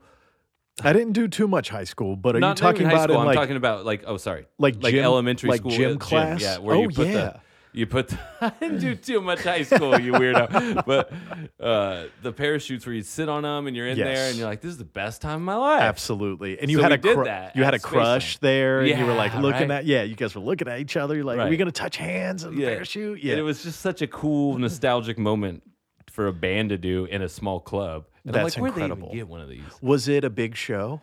I mean, it was big because also Monotonics was kind of crushing at the same time. So after this parachute fiasco, I'm like, this show can't get any better, right? Right. Monotonics come out, and this is exactly what happens. The singer comes out, scary big dude, long ass beard, long hair, comes right up to me. I'm holding my beer, comes right up and grabs my beer out of my hand and takes a drink out of it, and then pours it down his guitar player's pants. And I wasn't even mad. I was like, that was awesome. That's so punk. I was just like, hell yes, this is fun. This is going to be a good one. And then so this is what they're known for. The drummer brings his kick drum with the kick pedal attached to the audience and gives it to them. And they get to play the kick? No, they hold it. Then he brought the snare with stand to some other people. And then he brought his goddamn stool out and made other people hold it. And then he plays the song like basically drum crowd surfing. What? Like just kick and snare and just goes crazy on on this, and like the audience is expected to hold all this. That's insane. It didn't go terribly well, but it was the most punk thing I've ever No seen. wonder they were huge at that time. So yeah, it was just a wild show. Another great Spaceland early glory days experience. Spaceland memories. Should we give the listener? I feel like we might have some out-of-state plebes who don't even really know what Spaceland is. I mean, I guess it was from.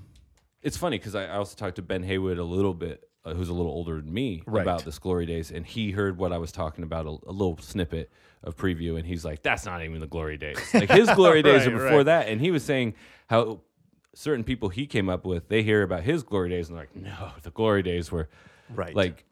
Spaceland's been around since around 96, I believe. Right. And I guess until 2020. Well, 2011 as Spaceland. It changed to the satellite in 2011. It was 10? I think it was 2012. Okay. When the transition actually happened. So Spaceland, y'all, for those of you in LA who don't know, and those of you outside of LA, Spaceland is still one of the main promoters and bookers in town, but at the time they were they were specifically running and operating a venue that would host a lot of the residencies and shows that would actually put these LA bands on a much more national scale.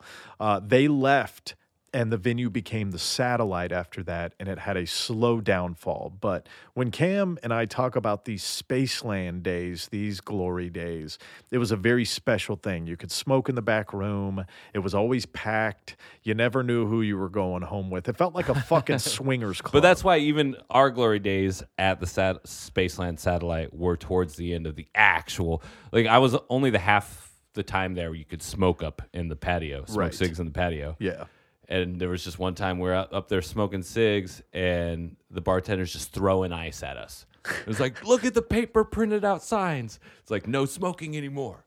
And we're like, what? What? This club is ruined. Did you leave immediately? That does feel like the exact pinpoint of when this needle started falling. Yeah.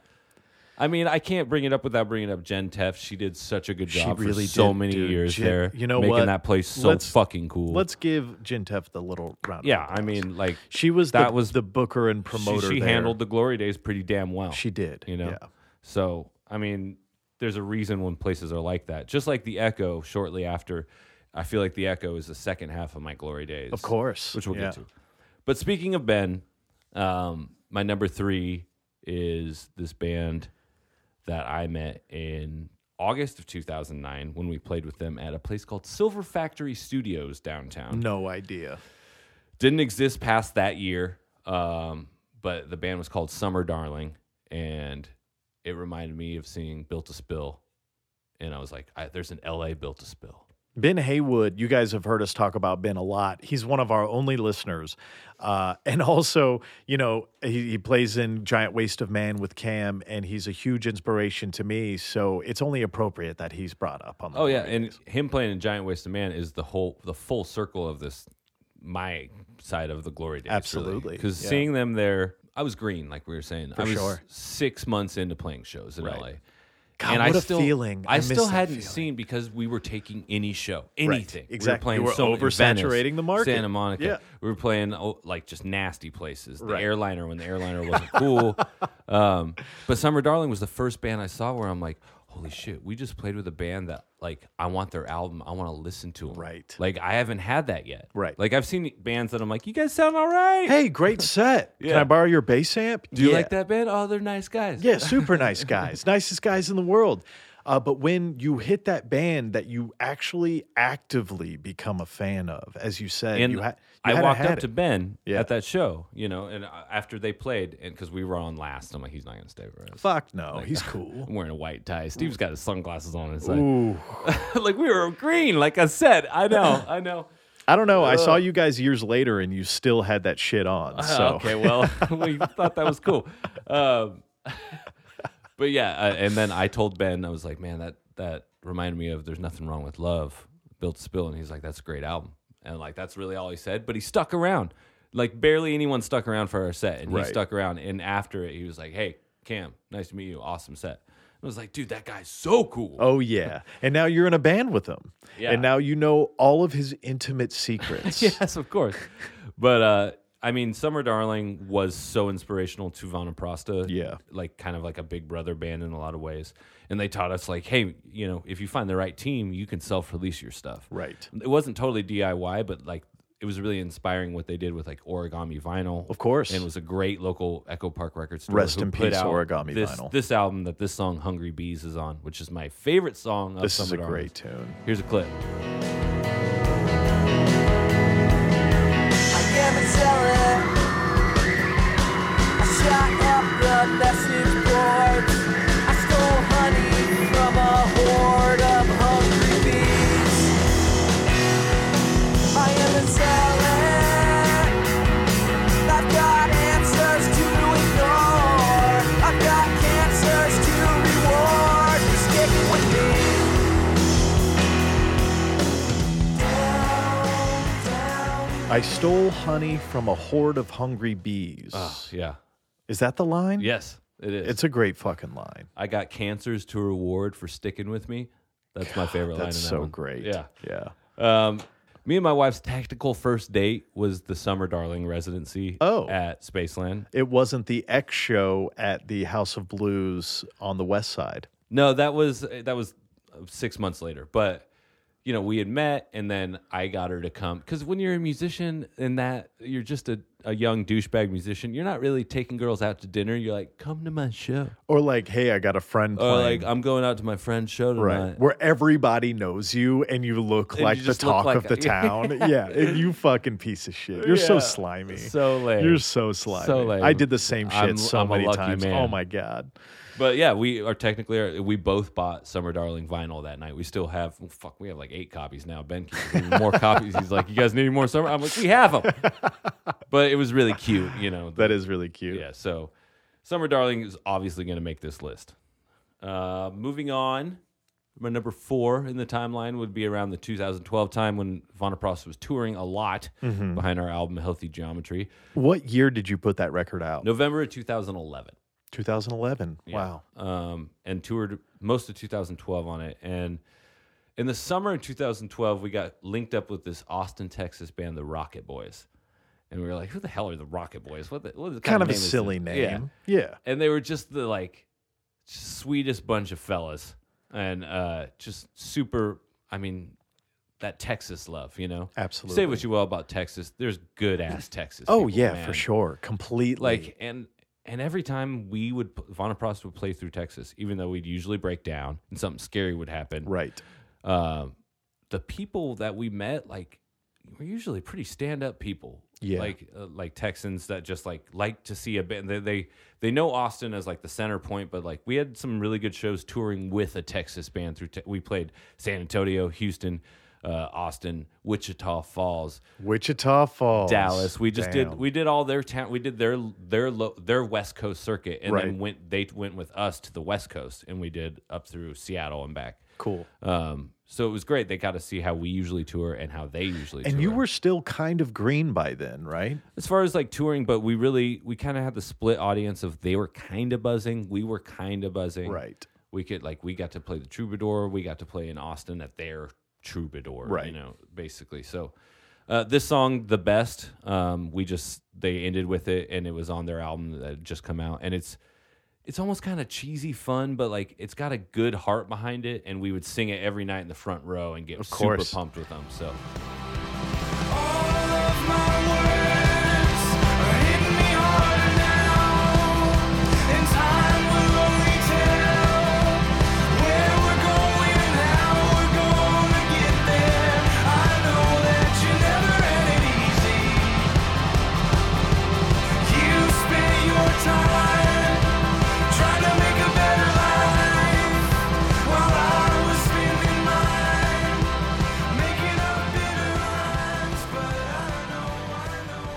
It was our first tour where we're like, man, this is gonna be like friends forever shit. Right. Like I still follow all of them on Instagram. Right. Like it's like tour friends, you know. You don't have to call them every week. Nope. But if they notice something's wrong, they're gonna reach out to you. Yeah, you know? absolutely. It's a beautiful thing. I love tour friends for that regard. Yeah. Because there's really no pretense or there's no like sense of obligation. You had that sparing, fleeting moment on the road together, even with people you meet in cities too. Yeah.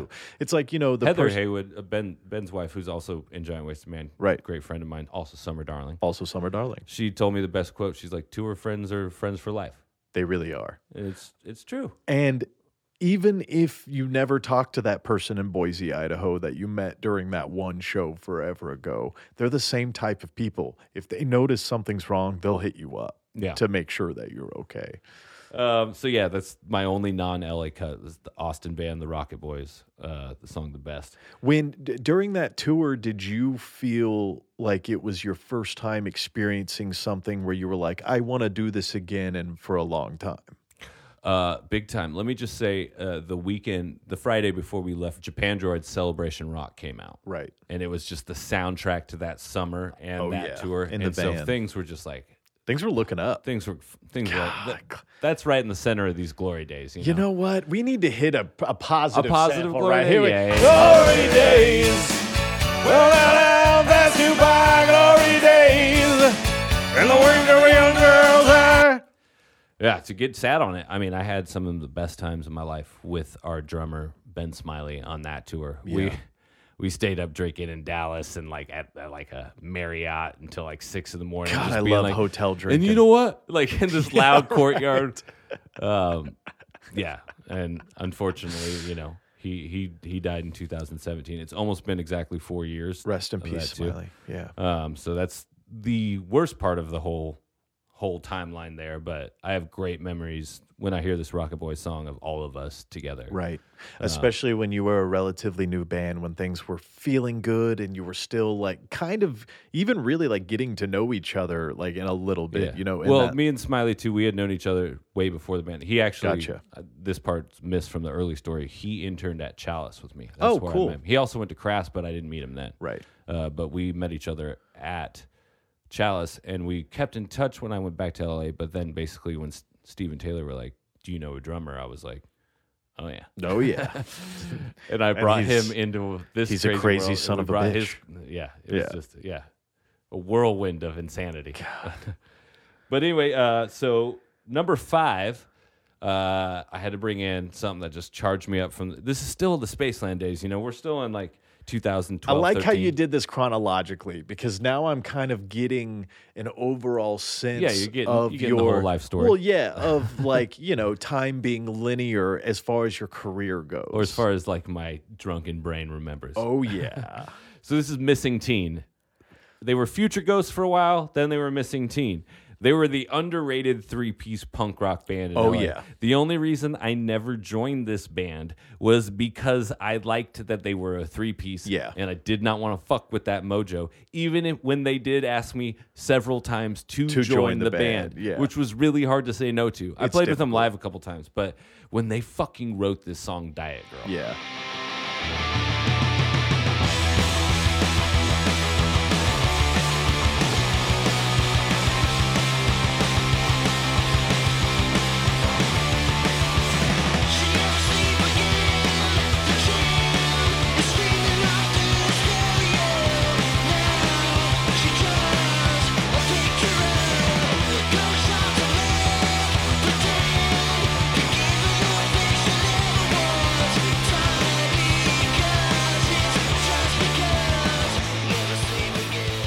When they fucking came out with this song, not came out, when I saw them play it live, because Brandon Hardy, the drummer, who also Is in Giant Waste of Man. drummed on the Giant Waste of Man course, stuff. yeah. So, like, this is so God, incestual. incestuous. Yeah, it's like having sex with your fourth cousin, speaking for a friend. When they debuted, I know it was at Spaceland. I remember seeing it. Them play this song. I was like, oh, they upped the tempo on this shit. Yeah. Okay, let's do this. Uh-oh. Let's do this. It's fighting words. Yeah. Yeah. And I was like, that's my favorite song. Like, I mean, their whole album is fantastic. It It's is. finally out. And the album is called Future Ghost and the band is called Missing Teen. Yes. But I also had a Missing Teen song. I'm curious, what song?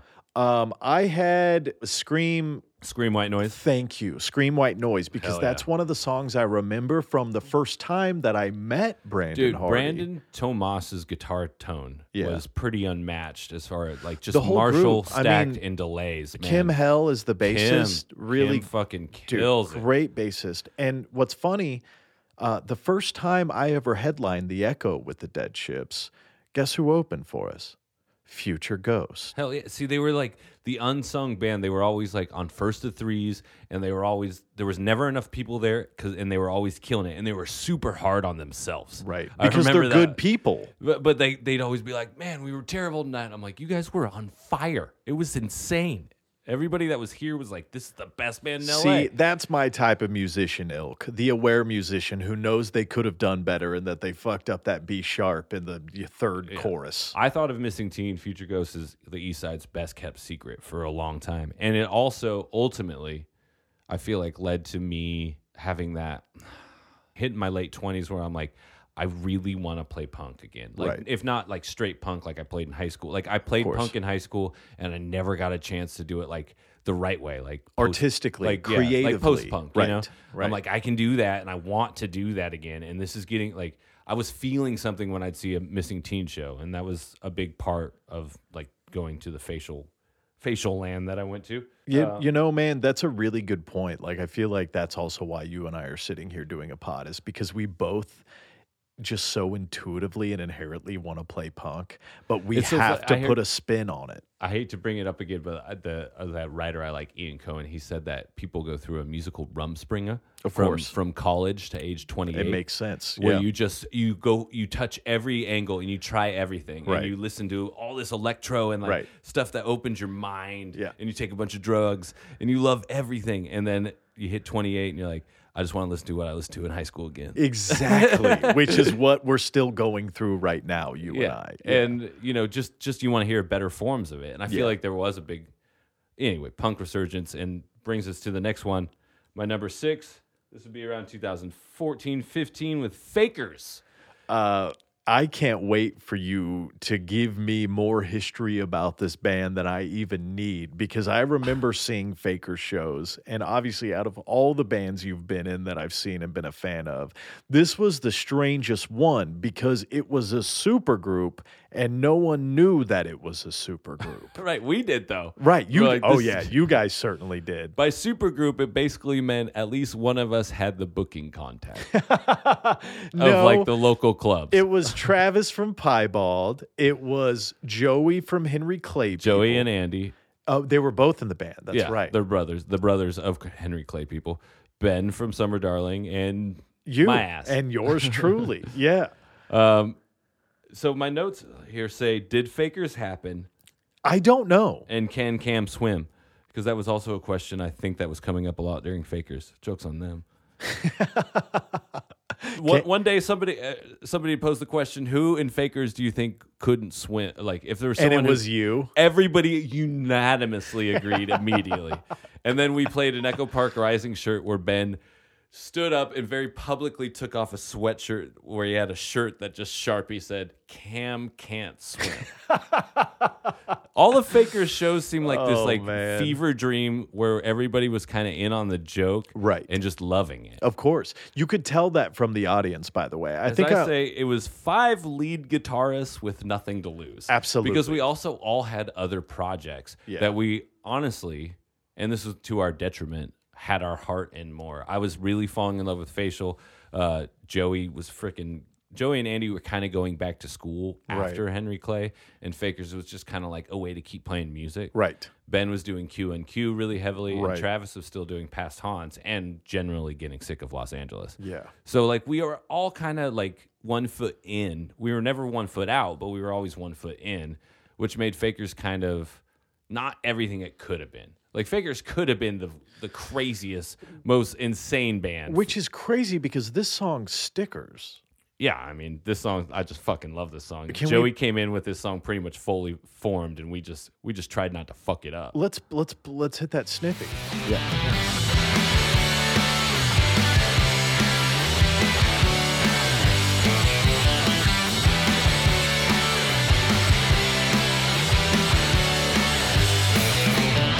So what he looks like and what it felt like. A piece of plastic, a sad man singing.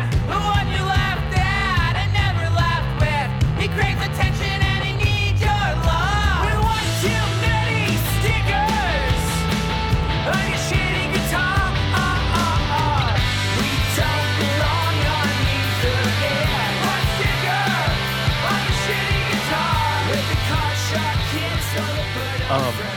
this was the first time I had heard the song.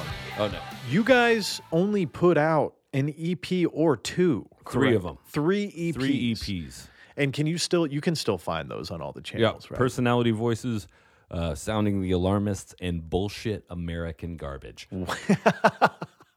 So perfect. Yeah, 3 EPs within a year. That might have happened. It might have.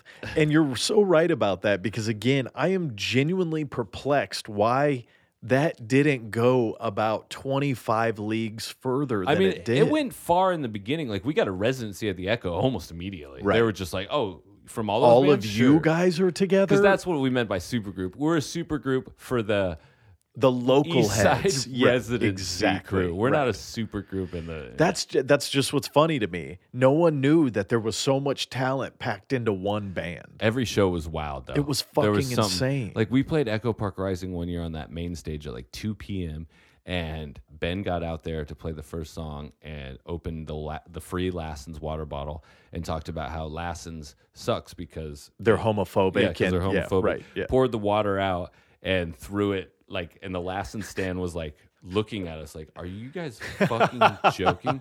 And then one of the like stock workers in Vaughn's brought us a free case of water. 'cause he Hell said yeah, that shit. Vaughn's. It was fucking awesome. Hell yeah, Echo Park There was Vaughn's. it was politically charged. I mean, we got crazy drunk and we just ran into each other on stage. It was a wild thing. I remember one show specifically at that Thummy Guys warehouse. You know that thumb that I'm talking about? There was a I remember that was specifically because it was the weekend I quit smoking. Like, I quit smoking cigarettes. Right. And then we booked that show. And I was like I had when I quit smoking cigarettes, it was very planned. Like, to the day. It was like You have to. my 30th birthday, I quit smoking. Right. It happens. Dude. I made sure I didn't work for 5 days so I wouldn't be at a bar. How virtuous. Yeah. And then I was like, I have a full week where I'm home. I'm just going to keep relaxed. I'm not going to think about it. Don't And talk they're like, to anyone. Hey, we're playing a warehouse show for Blind Tiger on Saturday. Oh, it's going to be Blind crazy. Blind Tiger show. That's right. Cam, you Oh, can yeah. DJ too if you want. Everybody, you could smoke inside there. It's a warehouse. I'm like, and I got through it. I did it. But how man, perfect. Like, but yeah, that was a party. I remember. forgot that was the Blind Tiger show, and that's when Blind Tiger still had a lot of promise to Well, it. Fakers was crazy busy that summer. I mean, I remember the next day we played Lobster Fest. Lobster Fest? Lobster Fest in San Pedro. They have Lobster Fest and they have bands, and it's very awkward. I'm sure. Because people are just eating lobster while you play. How It was the middle of the weird. afternoon, and we got our monitors turned off because Ben once again did a little bit of a rant against Trump and swore a bit. Damn. And they're like came in our floor monitors. They're like, sorry, the PA's off until you guys stop swearing and saying political stuff. Oh, my and we're God. like, lame. And poor Travis was in a full lobster costume. I'm not even joking. Now that's the punchline. Just with a bass guitar on, just being like, this sucks now. Also, that Ben was ranting about our lobster president. Like, that's just incredible. This was even before Trump got elected. Oh, wow. He was already going off. He was prescient, dude. Dude, but that's the thing. We gave Ben a platform every Faker show to just go be off. him Yeah. to his very core. And Yeah. it was awesome. I mean, You we all guys, just went. you guys were went all nuts. very you in that band. Yeah. Yeah. Then Facial started being a lot more serious, and we had our best tour in 2016, obviously, with Warpaint. Right. Um, That was a 2016 tour? that was the Face Paint tour. Yes. Right, yeah. Fall of 2016. I remember the best when- tour I've ever had. I remember when you guys got that tour, I cursed you for about 48 hours. Like, which friend of fucking mine Cam. didn't? Yeah. Oh, dude, Oh, everyone dude, was everybody so was so upset. pissed. Yeah. We were actually supposed to go on a tour with Jenny Lee, the bass player of Warpaint's side Right. project, but it ended up getting shelved because it was a really snowy winter and tickets weren't crazy, and we're like, we're just going to hurt ourselves. Yeah. Like, it's not worth doing. Right. A New England tour in mid-February. That's a really dangerous thing to do. Yeah. So we were really bummed then initially, but we just kept pushing as Facial. You know, we were just like taking all the good shows that we could, getting our name out there. And then it ended up coming, the Good Karma came around when Warpaint released their third album. And they were like, yo, you guys want to go on the North American? And we're like, fuck. No, we don't. And it aligned right with there was a week off that Piebald was doing a reunion tour, Travis Right. from Fakers. Yeah. And we got on that too. So we just went on tour Wow. for full North American. And weren't you touring in your Jeep? We did that whole, that's in my notes right here. It says Steppenwolf. just so everyone knows, Cam used to drive a murdered out, blacked out Jeep by the name of Steppenwolf. Shit, I'd still have it if this pandemic didn't take it from me. It My was lease a- was up and I couldn't buy it. It was a Wrangler, by the way. I Just mean, so it was you get way the full too cool. visual. It was nasty. Yeah, I mean, we got Steppenwolf and we toured in that bad boy, put the drums in Warpaint's trailer and just cruised around like total G's. That's the way to do it. It was amazing. That's like a 90s rap video on the road for 2 months. But every night we'd go to merch. We'd try as much to sell. Because we could crush merch, Of course. But whenever they would play this song, the first song on their second album, called "Keep It Healthy," this song, This song's beautiful. I would rush out and I'd be like, I gotta watch "Keep It Healthy." I I have to. Yeah. So let's hear it. Yeah.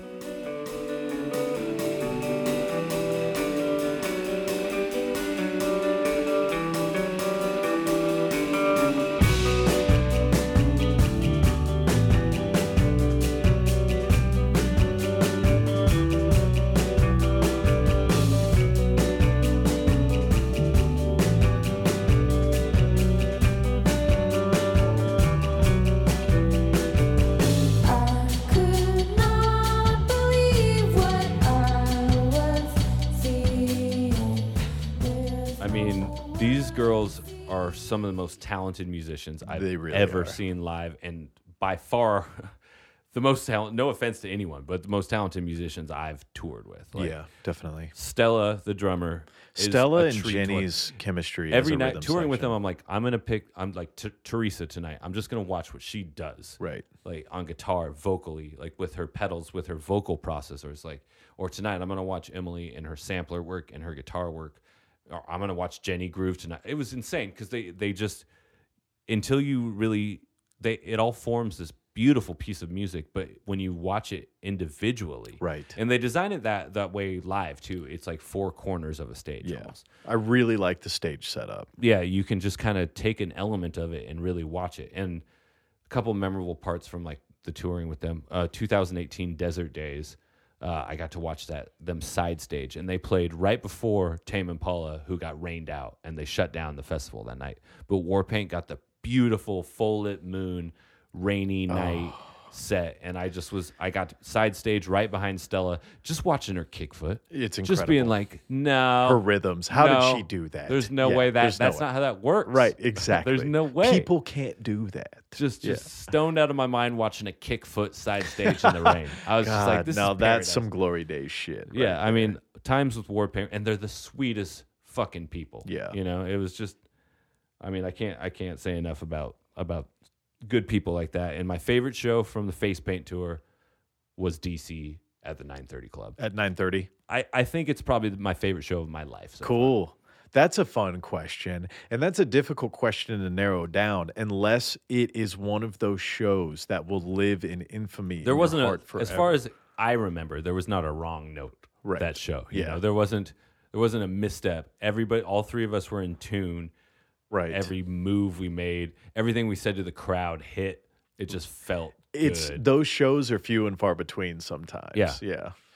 And then okay, so number 8, I feel like you and me both talking a local scene, even though we start around 2009, it'd be unfortunate if we did not bring up The one band the Silver Sun Pickups. Exactly. The one that like really helped reinstate LA in a See, major if you ask way. again, if you ask Ben Haywood, Silver Sun Pickups were the band at the end of the glory days. But to me, being somebody who never lived in LA, Right. lived in Arizona going to school Of when course. Carnivos came Right. out, Yeah, yeah. I was like, Silver Lake is the shit. It's the It's epicenter. where Silver Sun Pickups is. Exactly. And then They just made like the Smashing Pumpkins album that the Smashing Pumpkins can't make anymore. Exactly. Right. Recently, that album came up on my listening where randomly my Google Sheets tells me what records I'm going to listen to. Right. There's not a lot of albums that have a midsection like that first Silver Sun Pickups For album. sure, yeah. I mean, from Future Foe Scenario to Wasted On to Lazy Eye, Yeah. their big hit, to Rusted Wheel.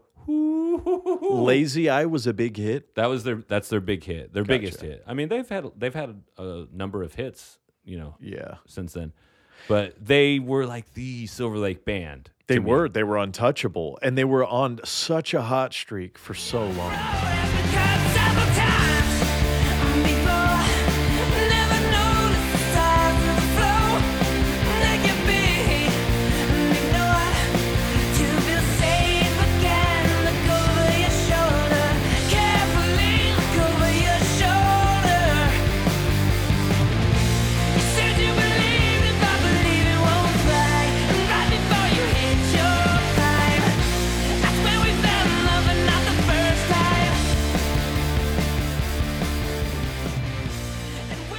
Brian first saw Vaughn Prosta play at the Glass House. At Oh, this, cool. This Pomona. show in 2010 we played called Silver Lake in Pomona. Wow. And it was like us and Future Ghost Missing Teen, White Arrows, all the kind of... White Arrows, yeah. I can't believe we haven't had a White Arrows drop yet. Yeah, crazy. That took... We're doing everything That today. took hours for us to talk about I almost White put a Arrows. White Arrow song. I almost put Get Gone on here. Nice. That's a banging tune.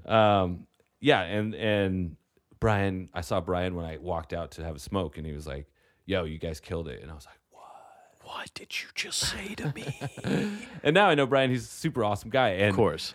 I have to put him this late because they randomly needed somebody to play the Ace Theater in 2017. That's weird. I feel like I got a call about that gig. Interesting, because I was on my way to work and Ben hit me up and was like, "Hey, does Facial want to play with Silver Sun Pickups next week?" Funny, because around the same time you were getting that call, I also got a call. That's where we bring into, and it was foreshadowed, the beef we've never talked about. Oh, there is an actual beef. Because I was told later after we accepted the show, and me and Jay and Sam were like, high five, guys. We just got a Silver Sun Pickup show at the Ace At the Ace Theater. Theater, right. Because they just, apparently somebody asked Brian, they're like, "Hey, do you guys want an opener?" And Brian was like, "Oh, get Facial."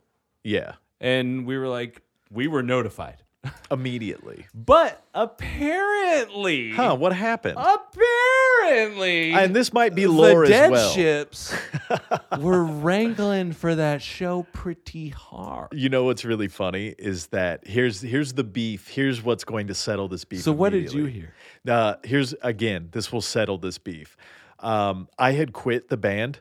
I had quit the Dead Ships months before. I told them I would play one last show. We had a headlining show with the Moroccan for a single release. And I had quit the band and I said, I'm not practicing with y'all anymore.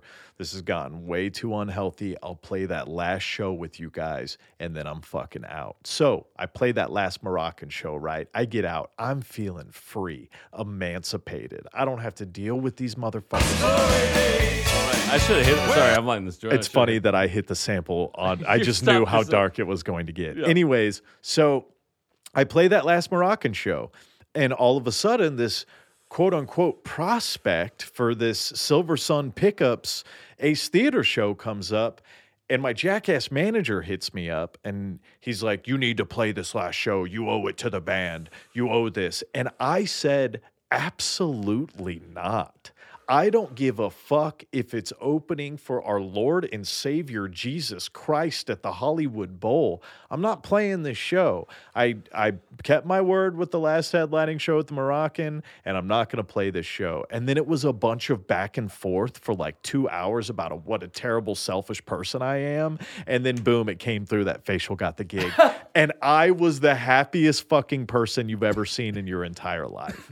Not only because I loved Facial and you guys deserved every gig that you got, but because I didn't want to play that last gig and I was going to be really upset if it came through. I didn't care if it was opening for Silver Sun at the Ace. I didn't want to fucking play it. So that's going to squash our beef right now. Damn it. So there's no beef. You can have a beef with the rest of the band, certainly. I don't think the rest of the band was mad. I think it was just your manager, I heard. Oh, yeah. And in fact, I saw him at the hi-hat, I feel like a week later, and he kind of brushed by me. Nice. Yeah, he had a way of...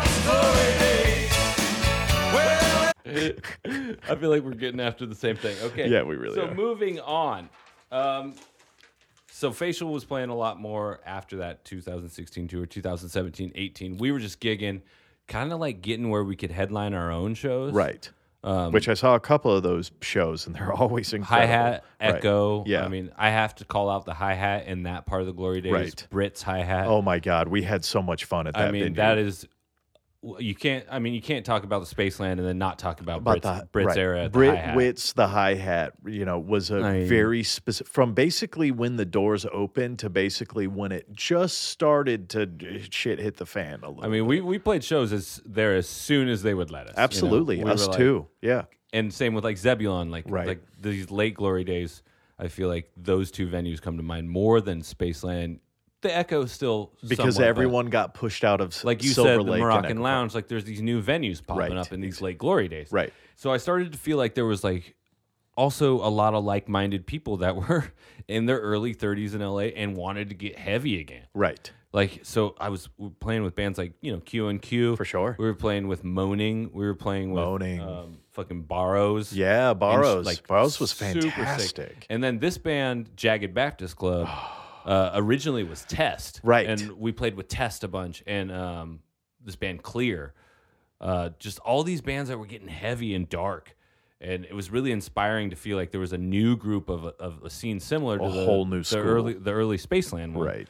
And yeah, Jagged Baptist Club was a huge band. They were kind of a new partner band with Facial for a little while. Absolutely.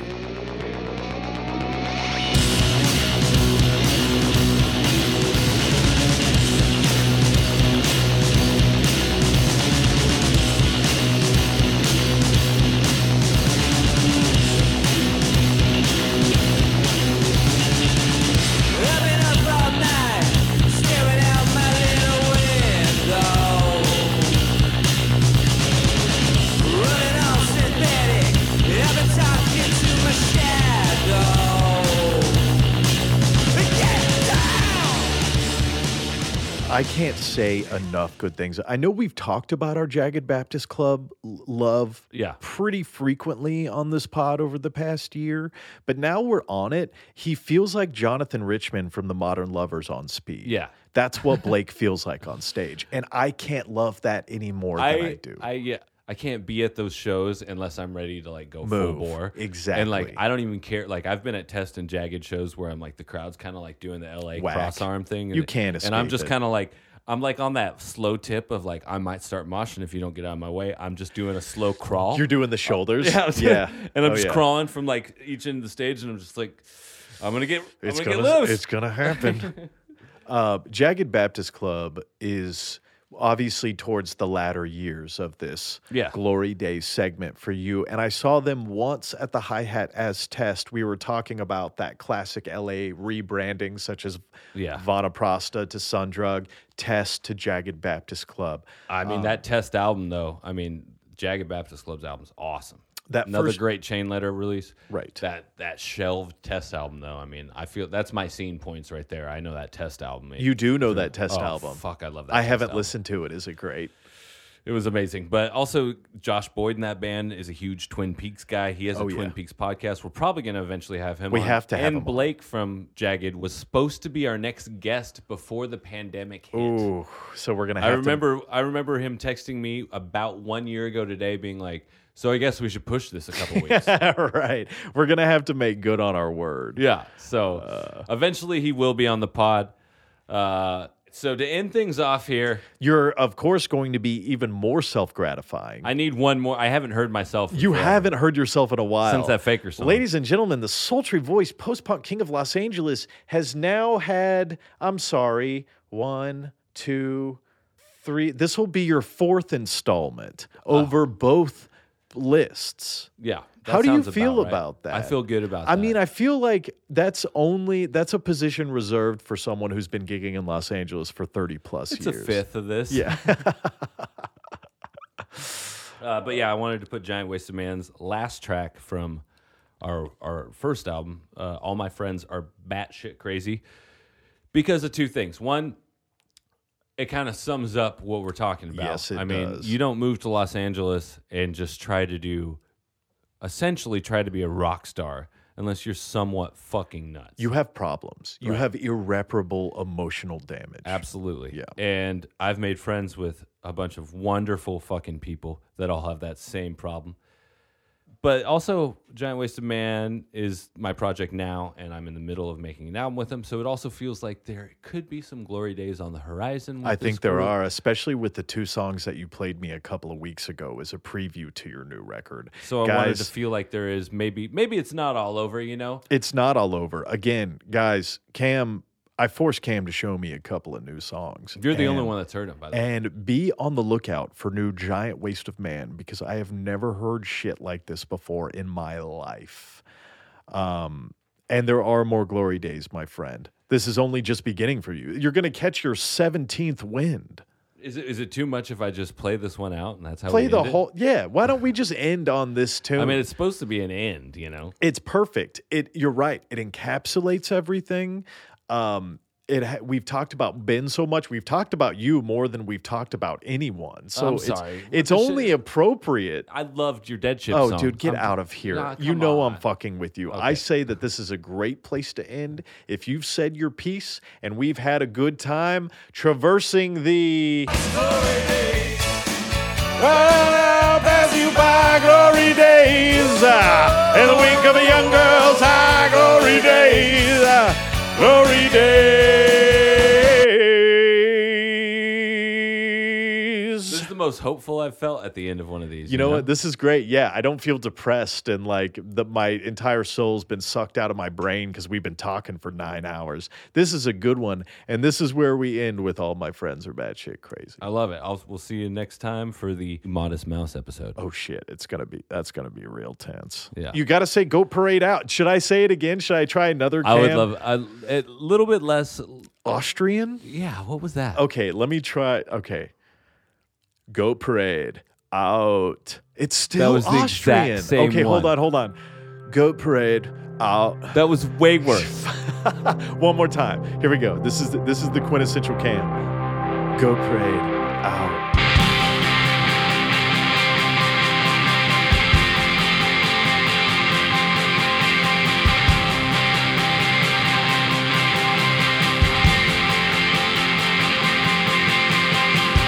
Whether it's full on acceptance or denied to the breaking point, we all handle it differently. Or don't handle it at all.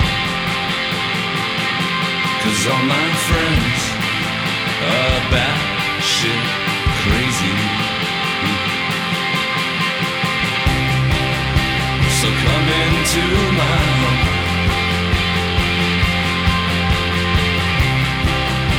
So come into my home. For a drink, life with me.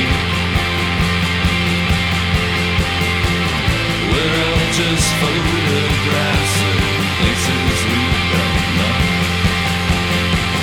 We all excitable, not expected to say no. 'Cause all my friends are batshit crazy.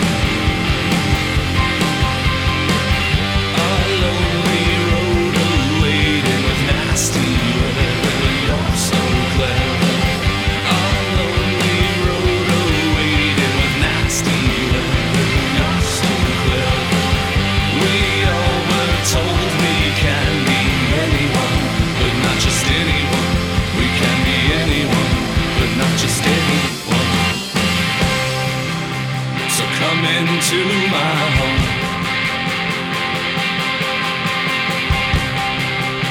So come into my home. In the city